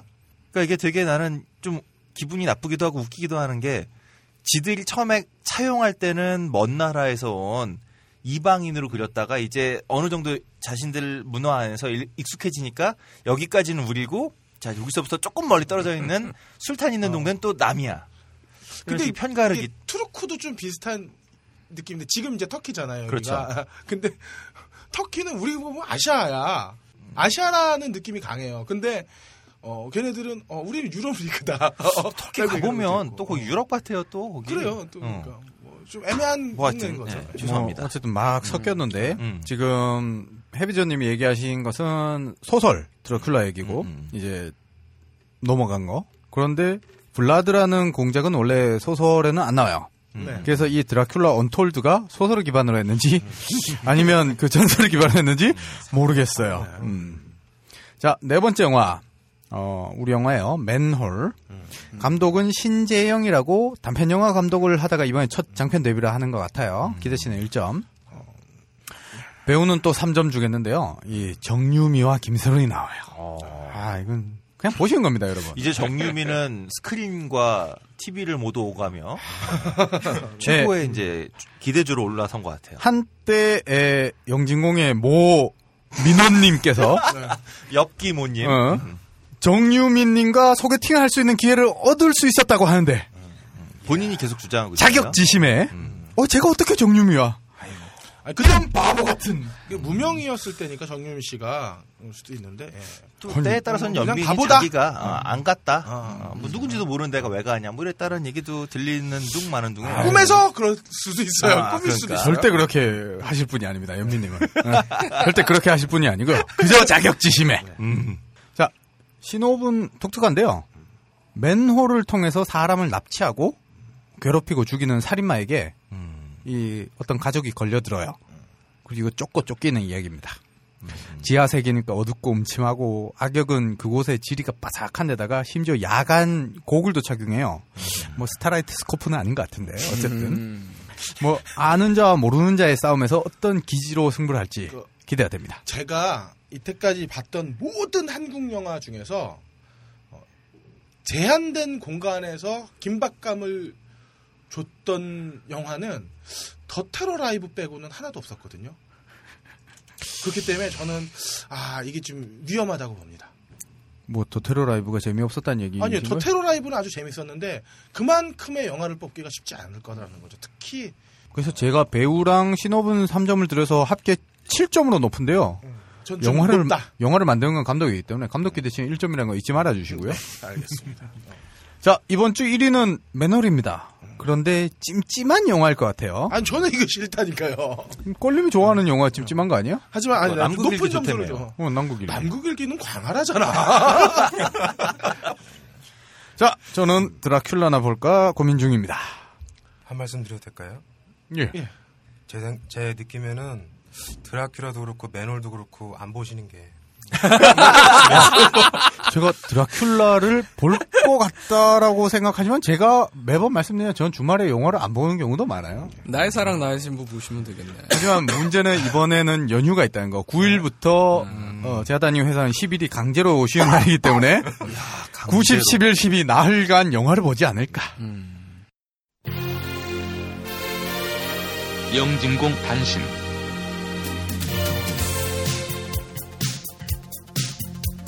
단신입니다. 예, 인디스페이스에서는 메밀꽃, 운수 좋은 날, 그리고 봄봄 이 애니메이션을 장기 상영하고 있습니다. 매주 토요일, 수요일 상영하고 있으니까 찾아보시기 바라고요. 서울 아트시네마에서는 모스필름 90주년 특별전을 10월 10일부터 10월 26일까지 진행하고 있습니다. 모스필름이 뭔지 모르시겠죠? 네. 러시아 연구소와 공동으로 주최하는 러시아 영화제라고 생각해 주시면 될 것 같고요. 모스크바에서 모스인가요? 그렇겠죠. 그건 아닌 것 같지만 뭐 어쨌든 찾아보세요. 그냥 찍어봤어요. 딴지라디오 방송별 게시판에 후기를 남겨주시는 분들 중 각각 한 분씩께 무비스트가 후원하는 인터파크 프리엠의권 2매, 엠푸드가 후원하는 꽃이 잡곡을 보내드리고 있습니다. 많은 참여 바랍니다. 자산가치 1,000억 정도 되는 중견기업, 손주에게 1억 정도는 학비로 줄 수 있는 할아버지. 우리가 공평까지 바라지는 않습니다. 오직 원하는 건 공정한 사회입니다. 녹음 박세롬이, 효과 고승수, 제작 딴지일보 진행의 그럴거리였습니다. 다음 주에는 스타워즈와 그 전후의 이야기를 들고 여러분들을 찾아뵙겠습니다.